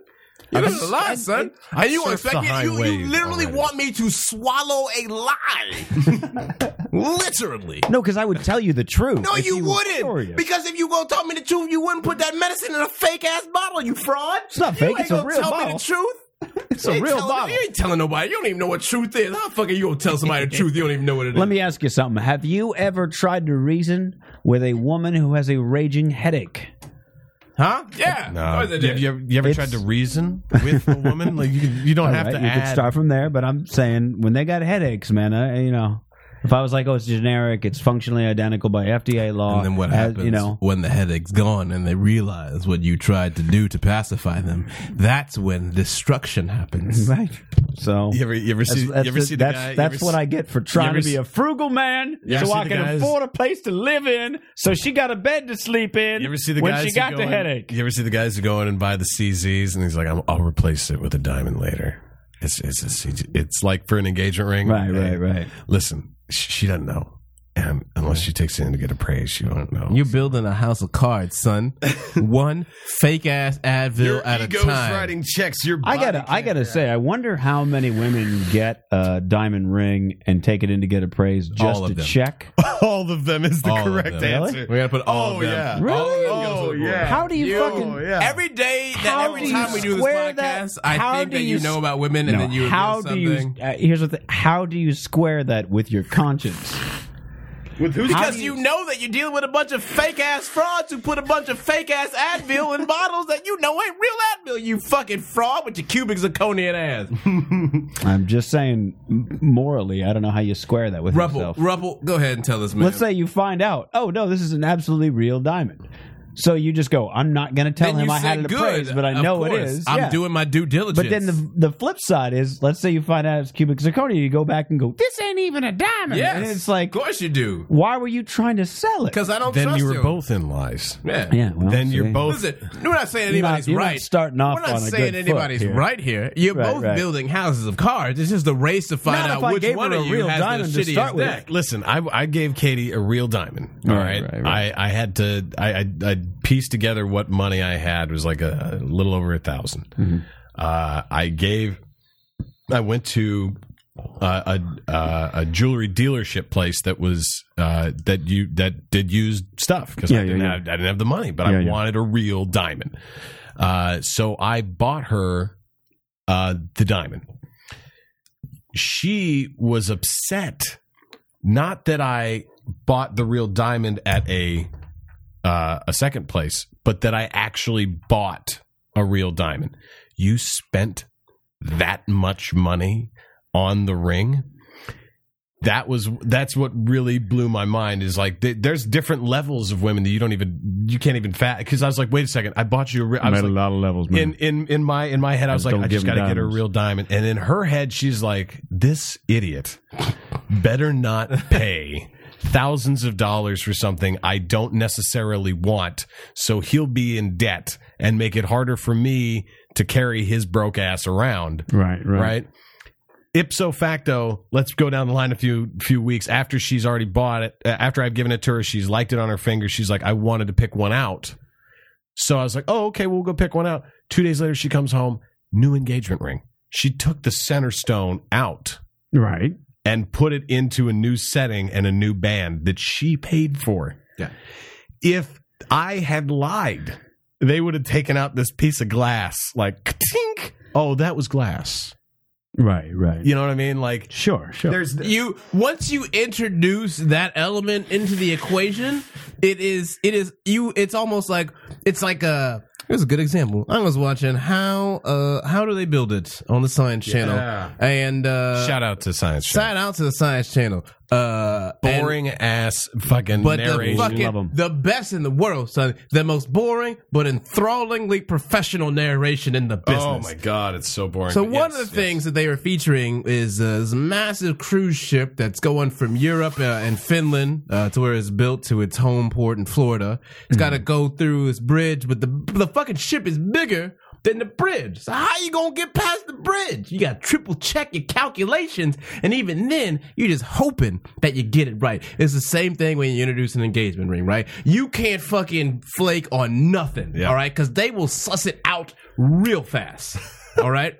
So if you are not up front in the beginning, then it's game over, son. Yeah. So even if you are up front, that doesn't even guarantee you as a satisfactory result. That just means like, okay, I know you're legit, but I'm gonna go ahead and just refigure this to the way that it needs to be. Thank you for at least introducing it. Yep. You know what I'm saying? I don't know. I feel like in a way I'd be sort of offended that they didn't trust me. I know. Fake Advil bottle. Your offense would only pale in comparison to their offense that you didn't know their style for something so important. What's an interesting thing is that agreed. Thank you. Is that there's they do man-made diamonds these days that take, you can do, I think they can make like 5 or 6 a week or whatever that are, pretty good size and stuff. Now, if you took it to a jeweler, they'll tell you like, oh, that's a nice diamond, it's flawless, it's, fucking perfect. Only you and the people who made it know that it's man-made and not, slave labor and blood diamond and all this other shit. Right. Meanwhile, you talk. I've asked like maybe 3 or 4 different women, like if you found out that your diamond was man-made, would it be worth less to you? And they'd be like, absolutely. And I'm just like, that's so. So, like, for me, if I were ever to do the diamond thing, which that's risky, yeah. But again, though, this goes back. Frankly, I got better odds of dunking a basketball than doing that. This goes back to Rupple's point of the hierarchy within the hierarchy.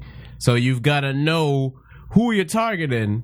Right. It's almost like my target audience would be like, I'm fucking amazed that science made this shit. It's almost like one of those old school tests where you've got a bunch of phrases or, prominent things on one side and then a bunch of people or events and you've got to match them up. It's all mixed up, okay? So you got to find out, and that whole jibble which one of these characters is uppity? Who is gonna? Well, that's all right. I'll put that on there. Well played. Sorry. I'm sorry. Good for you. This is the last time I get to say it until fucking March. Yeah, so. you can't say it in February. For Black You Wear Black Riffin, I do not get to use that word for a month, so I'm like slipping it in now. I don't think it's gonna stop you. I suddenly want to do a picture fucking thing. It's like, which one of these characters is uppity? I don't even know how to spell uppity. UPPIT. I mean, I don't know. I'm just guessing. I literally I've never looked it up. I believe it's 2 P's and I think it's 2 T's, maybe 1 T. I think it's 1. I mean, I don't know. I'm literally have never. A man very fond of the word. Never used it. You have to put the 2 things together from time to time. Anyway, you were figure out who you're talking, who your audience is. You're talking about the hierarchy. So you would need to find amongst those the least uppity, I suppose. I would do. I'd find the bitches into science. It's like it's way more fascinating that I have a diamond that was milled by man and machine. I think this kind of goes back to a lot of things that we talked about or whatever, which is if you are focusing your attention on someone who's like, yeah, whatever, that diamond isn't man-made, I don't want that piece of shit, then I have no tears to ever cry for you. Correct. Do you know what I mean? Yeah. I got no, like, literally, I'd never cry for your life. The diamond ring thing, and this is kind of a statement to each one of these relationships. I would bet you if you go to the relationship where the diamond ring matters, how much the guy spent on it, was it 3 months' salary? Right. Yeah. That relationship right there is one without a lot of communication, without a lot of honesty, a lot of extraneous fornication. Right, and the woman needs that to say, I took it out of his account. That's one thing I can guarantee that means something to him is his money. He departed with that from me. I have proof of it right here.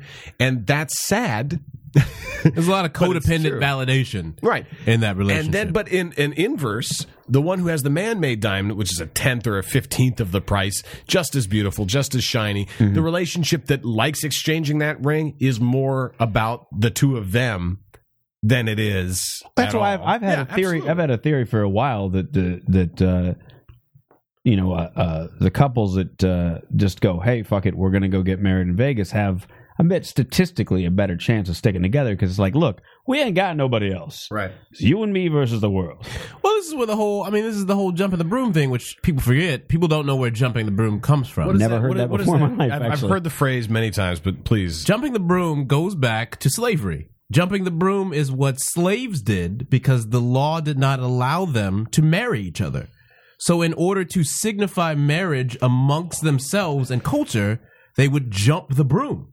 That is what it means. That's where it comes from. Meaning we can't, this is the way that we can recognize that we are in holy matrimony with each other, so slaves would jump. That's where it comes from. They would jump. They would literally jump a broom. Over a broom on the ground. That's where it comes. So much like a lot of our colloquial phrases have roots in actual actions that are, the result of large scale societal forces. When we have jumping the broom, it's now just this casual phrase that we use to remark, weddings that aren't sort of large and sophisticated. Oh, that's what it. Right. That's what it means. It means a smaller wedding. Well, I mean, people are like, oh, we're going to jump the broom. Well, like now it's not even necessarily that, but people just use jump the broom as a wedding related phrase. Right. But if you were using jump the broom in the time in which it became a common phrase amongst the people, you were referring explicitly to slaves who were marrying each other. Mm-hmm. And that's one of those ways that, again, when you look at how time and society and culture evolve and what gets brought to the forefront and what doesn't, it's very depressing to sort of, especially in a culture like ours, in which marriage as an institution is so hotly debated, in which that kind of history is left on the wayside. I mean, it's that sense of slavery when everyone's like, well, my ancestors didn't do it or whatever. You have no idea how just at your face everyday slavery is. Marriage in itself. When people talk about it now, when I hear the right talk about the sanctity. Listen, marriage was simply a property thing, right? As far back as 70 years ago in this country, and before in other countries still. Wikipedia says that it actually goes back to Wales, and then somebody else came along and said, no, it's actually the Romani gypsies back in the 1500s. Interesting. But the same thing goes. It used to be the man's exchange of property. There was a guy who owned the woman once he went into the contract. It's all in the Bible. And so when people talk about it, when people talk about it now, like it being so sanctified, I'm like, listen, just so you know, this is a here by the way, you want to get into? I'll give you some fucked up shit about marriage in regards to the ring. Here's a great little anecdote.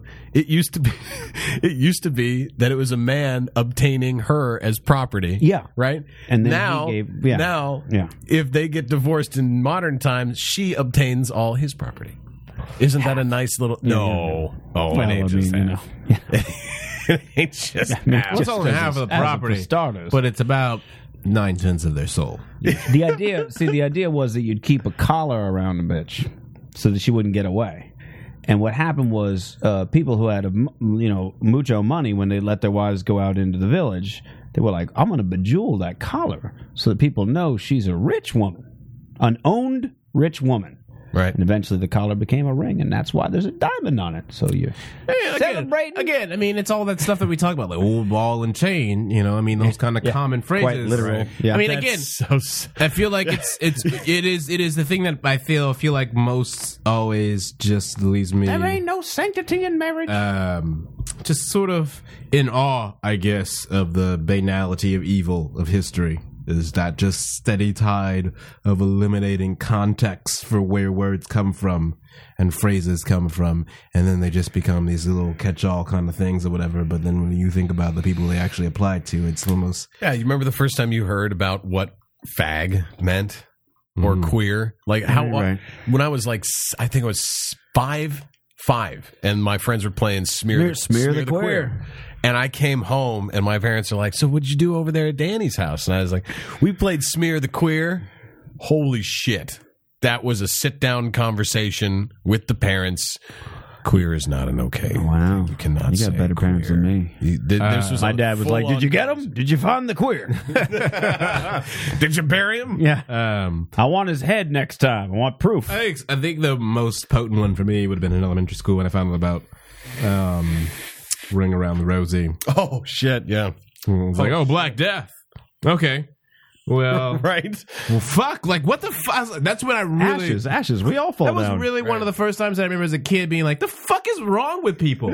Yeah. And they're singing this. Right, because I remember thinking in that moment that I was like, we cannot be the only school that is doing this right now. No. I'm pretty sure a lot of y'all motherfuckers was doing this for like decades before me.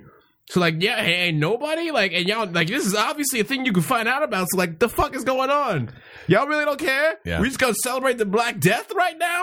This is awful. And then you even regress it even further. Is like, was there a conversation that the teachers had? Like, here's what we're gonna do. We're gonna institutionalize dying in packs. Yeah. And the way we're going to do it is we're going to have them all join hands together in a circle, and we're going to have them sing a song and then commit ritualistic suicide. Yeah, I mean, like, I didn't have no teacher that was like, hey, listen, you guys are really fond of this thing. You should know. Like, I don't give a fuck if your parents want to meet me. Like, I would gladly meet them and be like, yeah, of course. I told them. The fuck, why wouldn't I tell your kids that they just killing themselves with the Black Death? Of course I told them.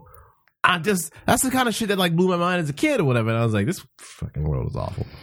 All right. Speaking of awful worlds, here's an idea that this sounds like one of those greatest stoner ideas ever, written for the All guy, Jeb Baniakowski,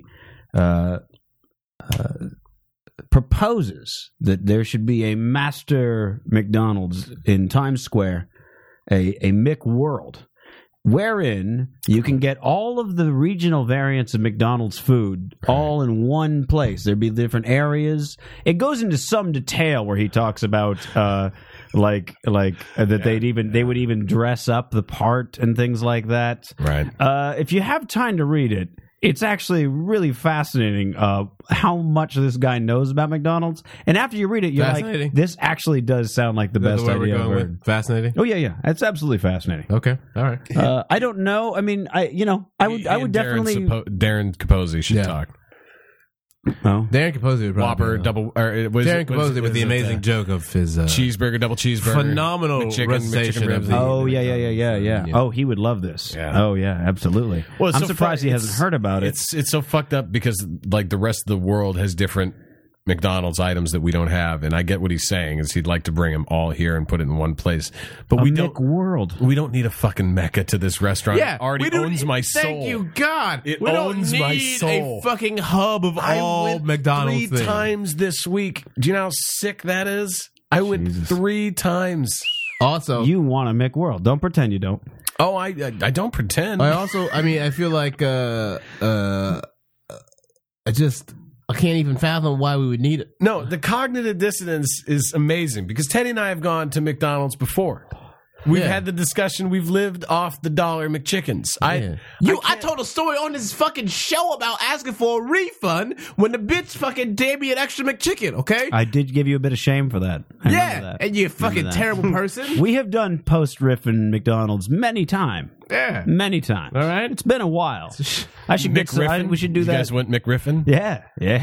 Riffdonald's is what we call it. Wendy's is Riffies. Wendy's is Riffies. Jack in the Box is Riff in the Box. And McDonald's is Riffdonald's. What would be Riffies might be better. Riffer King? We don't go to Burger King. What an elitist. What is the fucking that's going on?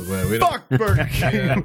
We don't go to Burger King. God damn. I never thought I would hear Mitch get snooty, but fucking... Hey, dog. We don't go to Burger King. Yo, listen. We don't go to Burger King. You should not be here for this. We don't hang out. Listen, I would go to a Riff Eyes, but they don't have a drive-through around here.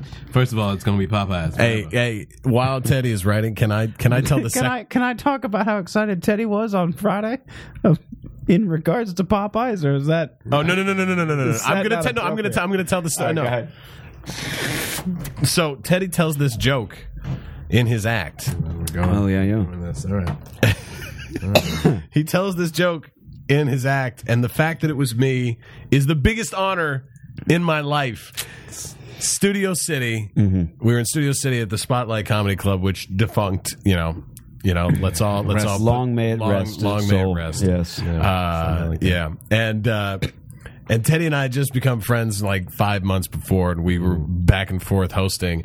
And this particular day, I go into the back green room, and I walk in there, and Teddy is on the phone on hold.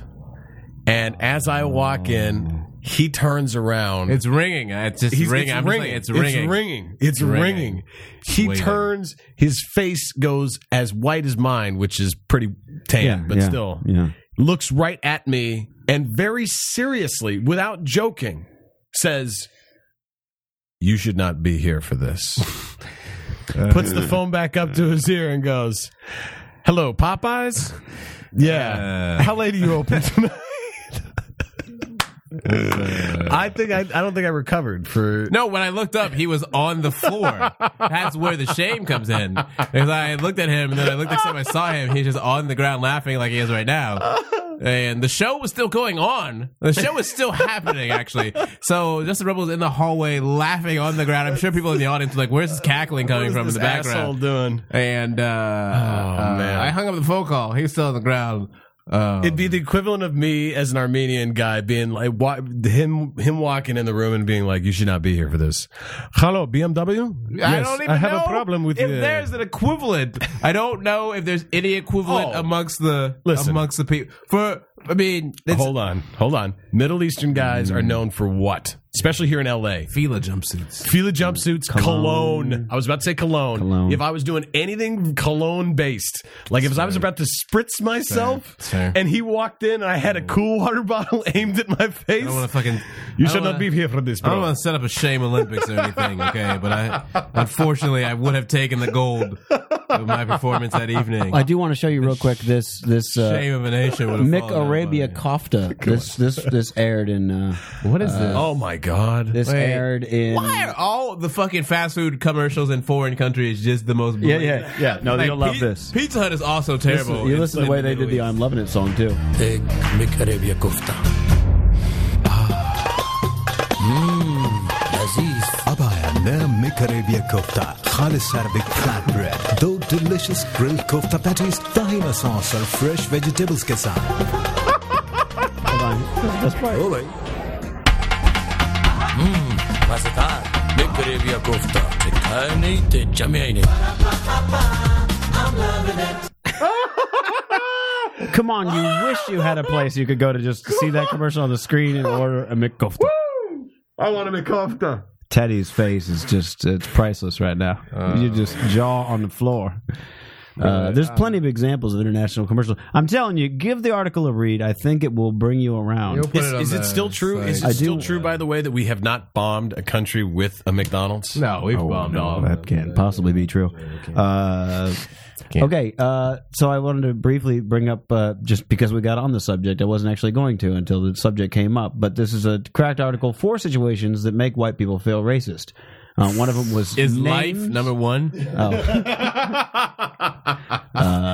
The last one? I don't think the last one. Life one of them was names. It was like white people feel uncomfortable even saying the name Shaniqua because it's like you might think they're black and so on and so forth. Hey, it's like that. Okay. The way that he says it is actually pretty good. It says, for a polite middle-class white person, saying the name Shaniqua is as terrifying as invoking the name of the devil on a dusty stretch of Arkansas highway. You say it and look around to see if anyone heard. The fear that somehow you're casting aspersions on black America is suddenly right at the forefront of your thought. If you Google names like LaQuisha, you'll find them on a list of ghetto names. And you just said it, and that means you think black people are from the ghetto. You racist. The real legitimate fear in using black names is just that. You're calling attention to a group of people because of their race, and we're told we can't do that. And worse, it's being done in a way that seems like we're making fun of them for it. Ever notice how white babies be named Gary and black babies be named Tyrese?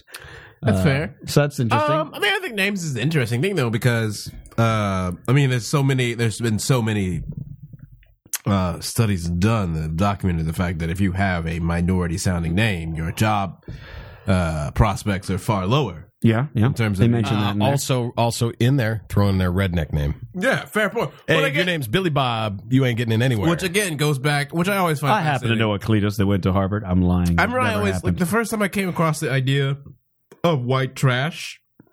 Yeah. What I was like, oh, okay, so y'all they don't give a fuck about you either. That's amazing. They're like, okay, all right, that's good to know. Good to know. Yeah, all the racism in the world, I hate this is going to be sweeping and grand. I apologize. It's just a class warfare. It's always been class warfare. It's just a class warfare. It's always been haves versus have-nots. But it just so happens that if you look like the haves, you will fall for their gullible bullshit far easier than the have-nots. Well, yeah, because you look at somebody else and they're like, well, there's some similarity to the way I look with this person, and yeah. They talk One day I could be them. Yeah. So they talk about the deliciousness of fried chicken and why food. They were saying that on some level, I feel like it's possible. What was it? No, where was the one? In 2013, there is no venue in America that can publicly serve fried chicken, collard greens, and watermelon without the entire room falling to a dead, dumbfounded silence, unless it's a soul food restaurant. But that's kind of the point. And he goes on quite a lengthy rant about how delicious. You ever been to serve watermelon? Okay, now listen. This is okay. I feel like that's some real Yankee shit up there, because if you're from the South, all right, collard greens and watermelon are probably a staple of a lot of your day-to-day lunch menus. Do they have it in restaurants in the South? Fuck watermelon? yeah! Really? I mean, I like collard greens. I've never been to the I South. like pig. I feel like the menus in the South would be, because you would have a lot more just restaurants that are just like, oh, what you want? We got pickled pig feet, collard greens. Do you know what I'm saying? That kind of thing would be much more prevalent, especially in places deep South, if you will, Alabama's, Mississippi, Georgia's, of the world, if you will, Panhandle of Florida. So you've got that going on. Food, though. You mean the smegma? That ain't no panhandle. Oh, okay. Hey, let me ask. Sorry, go ahead. I got to ask Teddy this question, because I was writing a joke about this, and I was asking this. Every white guy feels horrible when he's listening to his favorite rap song and he drives by a car, there's open windows and a bunch of black guys in there. Because if he's singing along, you're like, I can't. This isn't my song to sing. Sure. Teddy, does the opposite happen? You ever just be jamming out to some Rick Astley? You listen to some Phil Collins singing Phil Collins or something, or because I know you're a music. He's a music music file, whatever you want to call it. Yeah. Do you ever look over and see a car full of white guys when you're singing some fucking white ass song? I've had those experiences, which are very they're very surreal. And it's because people what you're seeing is people trying to like reconcile everything that they thought they knew about music or whatever. Like I had like some shit where I would just be like driving by and fucking bumping some Tom Petty or whatever. Right. Do you know what I mean? And motherfuckers would just be like mad confused. Yeah. Be like mad confused because I'd just be like, yeah, I'm running down a dream, motherfucker. And they'd be like, well, I don't understand. I didn't think that this was possible right now. How is what, I can't run down the dream too? Yeah, it's really bizarre. I feel like the thing that gets really weird though, that I always experienced was on the minority side, is that a lot of black people would always be really confused when I would bring in white music, quote unquote, whatever. And they would just be like, "Oh, what the fuck is all that noise?" And that's what you always get. So you always get from black people. You get from black people like, "The fuck is all this noise?" Like I got in the car and there's just fucking noise on, and I was like, "It's called music, you fucking unsophisticated asshole." You fucking like branch out your fucking proclivity. So I mean, like that's the part that always weirded me out or whatever. Where like I would like drop like a fucking more like an electronica duo or something, in the vein of like a Daft Punk or Digitalism or something. And I'm like, it's all this fucking noise, and I'm like, that's Daft Punk, you fucking rube. What the fuck is wrong with you? Earlier today on Facebook, this kid posted something. And I don't know why it set me off. It was like some guy had a patch on the back of his motorcycle jacket that said, "I will not be forced to learn another language in my country just because you can't." And I was like, it was a big fucking patch. I'll look it up. That's cool. I'll look it up. It doesn't matter. Anyway, We'll put it on there. So my question, as I posed it back, was, you do know we are literally the only country on the planet who, on average, doesn't even speak our own language with a decent sense of expertise. Dude. Our kids in high school can barely even pass an English exam, grammar test. Every friend that I know that has come over to America and had to like learn English, they're my man. Shout out to my man Napoon, who you know as well, who's fond of saying that English is the worst. Who came over from India, and it's just has always just been like learning English is one of the most difficult things that you could possibly do, because how can you you have no reference points when you meet people, because the language constantly changes. You're never standing on solid ground at all. Yeah, it's like it's a fucking cruel joke that we put on people. Yeah. When they come here. Almost. Excuse me, where might I find the male restroom? Right, like yo, where are you from? Like he was saying, well, I went to a McDonald's or something, and they put the person who didn't speak the language well enough on the drive-through, and I was thinking to myself, hey, buddy.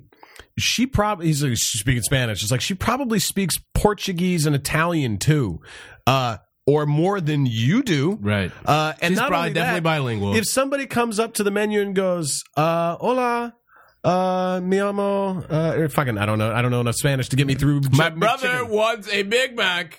Yo me gusta Big Mac. ¿Tú quieres dos Big Macs? You know, like como se dice crispy chicken wrap. God forbid that the person on the other end should be able to go, see.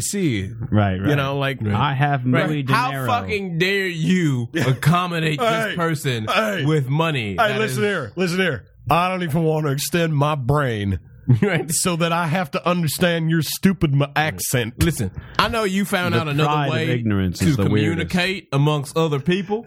That's not cool in this here United States. Where I come from, I'm going to say everything that I know in one language, and you're going to like it or not. Do you understand me? And if you don't like it, I'm going to kick your ass out. Also, please make these french fries for me. Yeah, and how do you spell your? And then what word is that in English? Well, it's why are you asking me questions, bookie? It was just so funny. You book reading queer. It's just a little bit through. Oh yeah. The next one was movie villains, and it's just kind of silly. It's just sort of like no matter what kind of person you put as a movie villain, if they're not just a white bread American, you feel like they're making a statement about an entire culture. Shout out to Liam Neeson. Just by virtue of the fact that they're from a different race. And then the last one was language choice, which includes that awesome clip of Samuel Jackson. Yeah. Which is, if you haven't seen this is watch this real quick. Sorry, this is... Because I always love the way Samuel Jackson treats reporters that are fucking scared of him. Oh, he insists the guys say... Yeah, watch this. There's a lot of controversy surrounding the usage of the N-word in this movie. And no, nobody, none. The word would be... Oh, I don't want to say it. Why not? I don't like to say it. Have you ever said it? No, sir. Try it. I don't like to say it. Try it. We're not going to have this conversation unless you say it. You want to move on to another question? Okay. Awesome. This is my favorite part. I don't want to say it. Come on. Will you say it? No, fuck no. That's not the same thing. Why do you want me to They're say it? going to bleep it when you say it on your show. So say it. I can't say it. If I say it, this question it won't make air. Okay, forget it. Okay, I'll skip it. Sorry, guys. It was a good question. No, it wasn't. It was. I can't say the word. I wanted to ask about the movie that follows up working with Quentin. Like anytime when you work on Pulp Fiction or Jackie Brown, the movie that follows, does that affect how you make it doesn't matter. When you work at something of high caliber as this? Do you? I will say this. I saw another interview, a brief snippet of another interview. It was like a 40-minute long, but somebody linked straight to the part wherein the guy says he was talking about like the social responsibility. It was probably what this guy was going to ask as well, like a social responsibility of like a black man being in a movie where the word nigger is thrown around a lot. And he goes, in the movie they refer to you as a house nigger, and Samuel Jackson goes, right? And it was no like pause or anything else like that. They had a normal conversation. So it's like, to Samuel Jackson's credit, there would not have been this whole thing if the guy would have just been like, there's a lot of usage of the word nigger in the movie. Is what always is the fucking problem, is that white people cannot have a conversation about race, bro. It's never ever about the people of color who don't want to talk about race, because you have to talk about race as a person of color every day of your life. You learn that is a fucking function of everyday life. It honestly is. I told you my race story, right? The one about Taco Bell. Yep.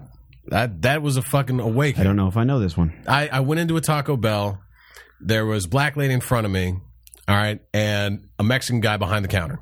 Okay. I walked in there. I had a hat on, and I pulled it up a little bit. It was just like a Budweiser hat and a white T-shirt. The guy addresses the black lady in front of me. She moves to the side. Now, I'm standing still about 4 feet back of the counter, like patiently waiting for him. Mm-hmm. And he looks up at me and kind of gives me a nod and goes to the window. And I'm like, oh, he's got to address this person first.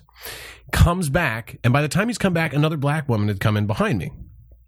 He looks right at me as he comes back and goes, would you mind stepping aside for a quick second? I'm going to take care of her. Now, in my head, right, he had a Latino accent. He had, definitely spoke Spanish. I'm like, this motherfucker just told me, hey, white guy, get the fuck out of the way. A black lady's coming through, and I know you should better step out the side.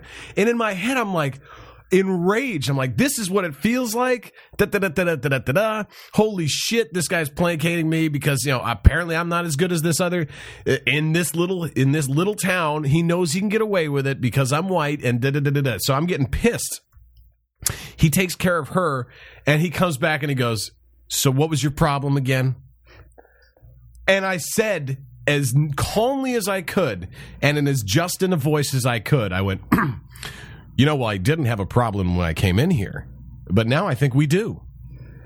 And in his face, the reaction of, oh, this guy's not A, Mexican or some other sort of race, and B, it's not the guy who was yelling at him via the microphone outside who was supposed to come in and get something from him. He looked at me and went, oh my God, accent disappeared. Accent disappeared, and he goes, my goodness, I'm so sorry, sir. I had mistaken you from the angry gentleman outside who needed to come in and replace one of the tacos I gave him. My goodness, what would you like, sir? It's on the house. Wow. So I went from feeling like I was discriminated against to actually seeing how much better it is that he considered I was white. Because if I had been one of his... Me? Oh, no. If I'd been one of the guys coming off the construction line or sitting out there on the curb, yeah, you would have never... one of his Mexican friends who came in like, hey, what's up? It would not have happened. Yeah. It would not. It didn't matter. Any other race but white, it would not have happened. Yeah, I don't remember the last time I paid for a newspaper. I mean, if I walk in just as a white guy... Go ahead, take it. They just, Take it. No one's looking. Teddy was really upset that they don't charge us for newspapers. I had to go like, oh no, that's not just an Eddie Murphy skit. No. We don't charge you. I was trying to find the. It was mind blowing. It's definitely interesting. I guess. That story is always wild, but I feel like it's interesting for me whenever I have white male friends, especially who like to lament to me that whenever they go to predominantly minority neighborhoods, the hostile reception they receive. And I'm like, well, no shit. Like, yeah, of course. Because they don't, like, every time they interact with someone who looks like you, they're being shit on. Right.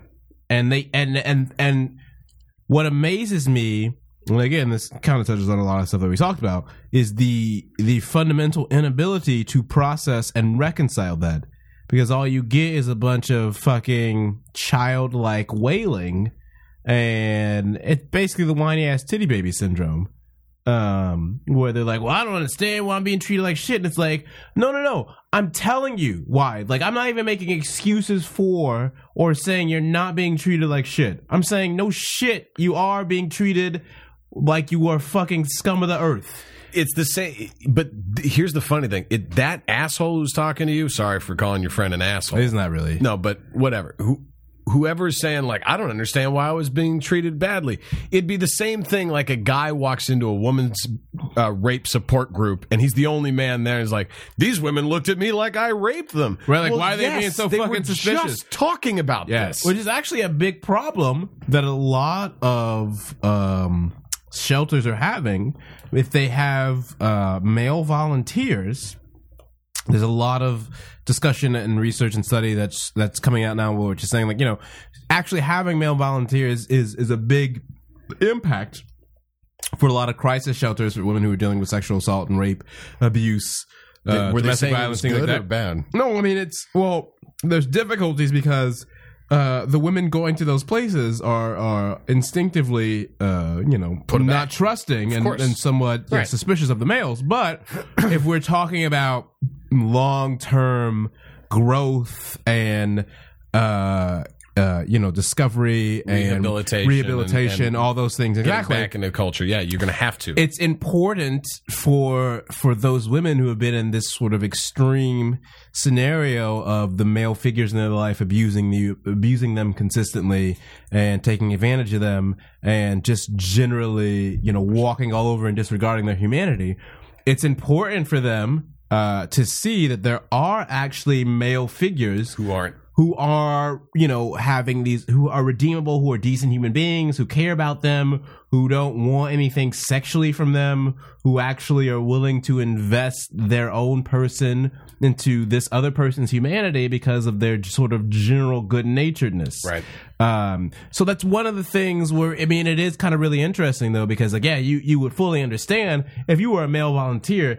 If someone didn't prepare you for that by saying, expect everyone that you run into to treat you like you're a piece of shit and to have no respect for you, they wouldn't be doing their job appropriately. So anybody who goes into one of those neighborhoods is like, I don't understand it. You're dense. Yeah, you're fucking, and that's when you go into the place of willful ignorance where you don't want to learn, and as the person who has more access to the knowledge and resources that would allow you to understand, well, I understand why these people are so standoffish with me. This is what I can do to sort of negate that. Right. It's kind of the same thing, if, to extend the analogy, if you were working in one of these crisis centers and you went in and you were really antagonistic to the women in there, you wouldn't last very long because they would be like, well, why are you here?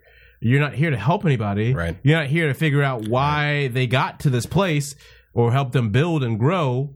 You're just kind of being a dick. I'm always fascinated most with the opposite side of things. Anytime I feel something that's a definite emotion on my side, every time it's a definite emotion, and I make some sort of declarative statement, I always, for just a second, I go, wait a second.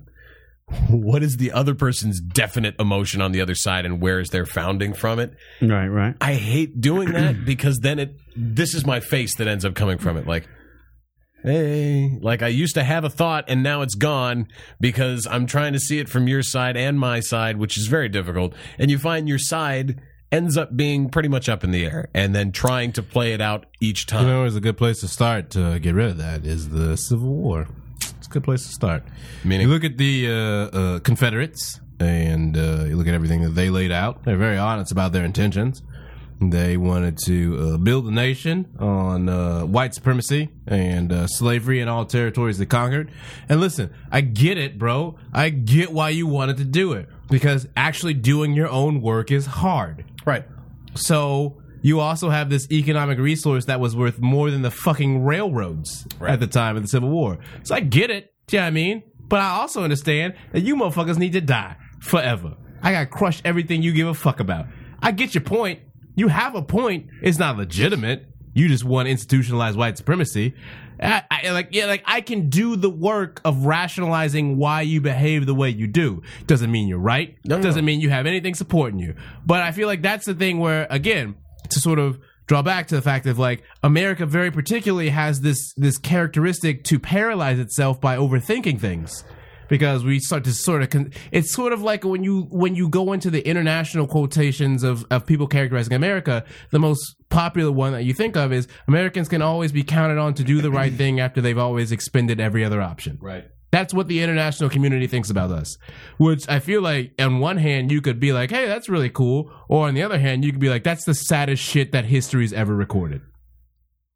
Well, it goes from big things like that to even little things like where I actually have to rationalize sometimes. Like I think I talked about this with you, Mitch. I don't tell people anymore who my favorite band is. Oh, right. Yeah, because I'm so afraid of the criticism. Like, anybody ever goes, who's your favorite band or what type of music you listen to? And then the kid in me wants to go, I have every Dave Matthews album ever made. And then to watch their judgment pour over them. You should be judged for that. Right, as you definitely should. You definitely should. See, but here's the thing. Can't accept that. Here's the thing. I, in my head, then go, as soon as it's coming out of my mouth, they're going to hate this because their parents at some point, who they don't like their musical taste, probably said to them, this is something we could both listen to.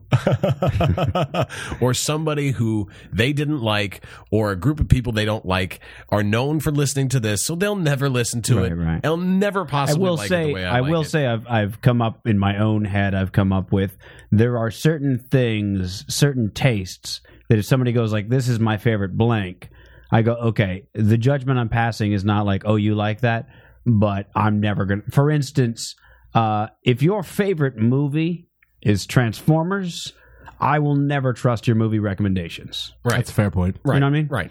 If your favorite band of all time is U2, then I know you don't explore much. Hey. I didn't say they could just be real fucking nostalgic, man.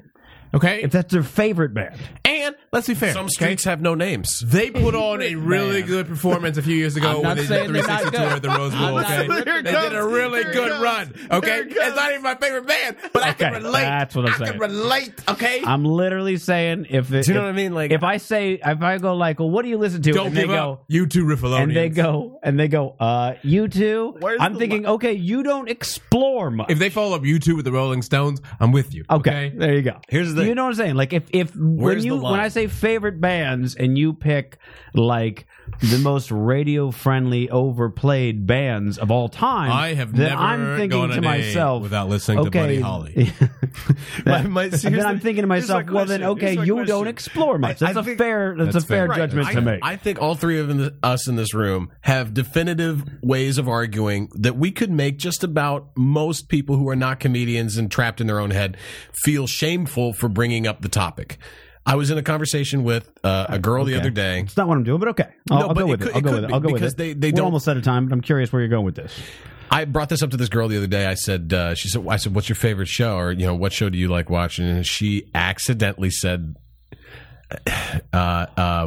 Big Bang Theory. Okay. She didn't accidentally say none. She said, no, she intentionally said it. And I said, and in my head, my voice is saying, don't start this. Don't go off on how much you hate Chuck Lorre and how much he is stereotypicalized like every single person who likes sci-fi into this completely boring, bland, blubbering fool of social interaction, and they can't walk about in a normal day without being complete stereotypes of nerddom. And don't tell her how much this is. Just don't do it. And then I said, you like that show?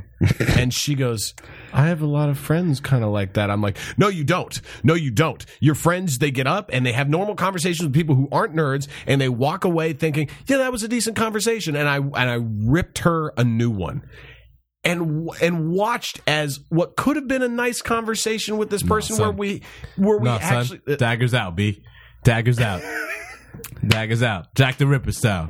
What you even doing in this alley right now? Fair. You didn't even need to be here. Teddy's daggers out. He'll give you about 0.3 seconds until his daggers out. Like if you stutter on Big Bang Theory, if you were like he's like, I'm done. Fuck you. Daggers out. In fairness, the unfairness of Big Bang Theory is that basically the entire audience is Penny. Right. You know what I mean? It's like, hey, you're her. Yeah. Looking at these weirdos doing their weird thing. Yeah. It would be different. It's sort of in the very beginning. All y'all. I'm gonna let you know. In the very beginning, it was sort of just like, hey, let's look in on these people. Right. And then it quickly became making fun of them. Yeah. Then it quickly became no. Everybody's Penny. You guys are fucking I feel like I know we're wrapping up right now, but I feel like because it's about to go off the air, I feel like 30 Rock is guilty of the same thing for the past 5 years, bro. 30 Rock started off as a real good satire, but now it's just the fucking things that you make fun of. I honestly feel that way for a lot of the episodes. Yeah. It's not entertaining anymore. I'm like, you just go away. Do you know what I mean? Just they are, thank God. Yeah, but like, I didn't watch a single episode. I mean, really, honestly, very quickly, 30 Rock just became the fucking things that you think you're poking fun of, but you're sustaining them and actually making them even worse. Yep. Because you've mainstreamed them in a lot of ways. Right. Yeah. So, you know what I'm saying? That's how that goes. Yeah. Liz Lemon.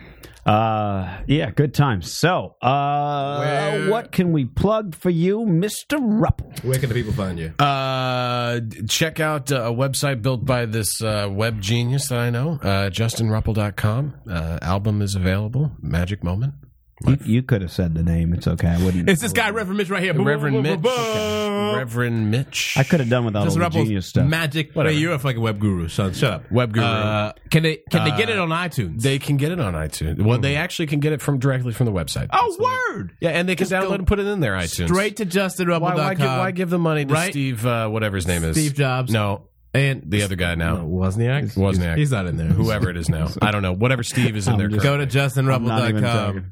Get the album. JustinRupple.com. Do you have anything else? Are you doing a Twitter thing or Facebook or anything?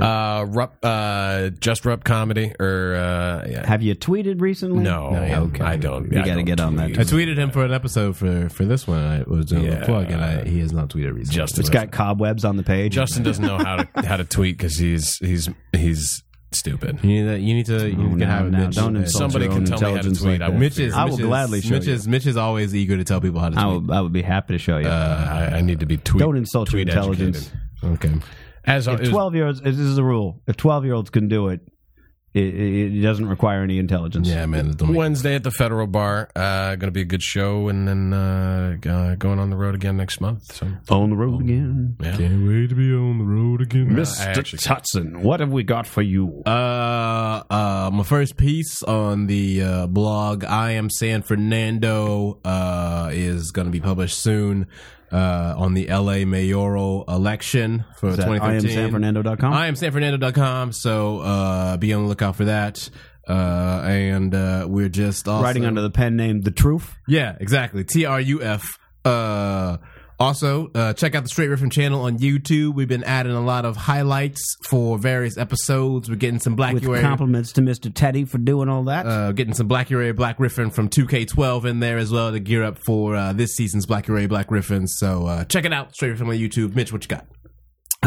Bringing the revolution to the streets as per usual. With Teddy working on highlight reels, someone has to go into the streets and bring the motherfucking ruckus. Yeah. Good night, bitches. Thanks for listening to Straight Riffin. You can catch all past and future episodes of Straight Riffin on the official website riffin.net, riffin.net. Keep in mind, we do air live every Monday night from 7 p.m. to 9 p.m. Pacific time. That's 10 p.m. to midnight for you East Coasters. You can actually watch that right on Facebook, on our fan page, facebook.com/straightriffin. Like us, check out the Ustream page. You can even chat while we're doing the show. That's how we interact with the fans. We thank you so much for listening. Check out riffin.net. Buy my album. Buy Teddy's album. We'll catch you again next time. And rip the fuck on, bitches!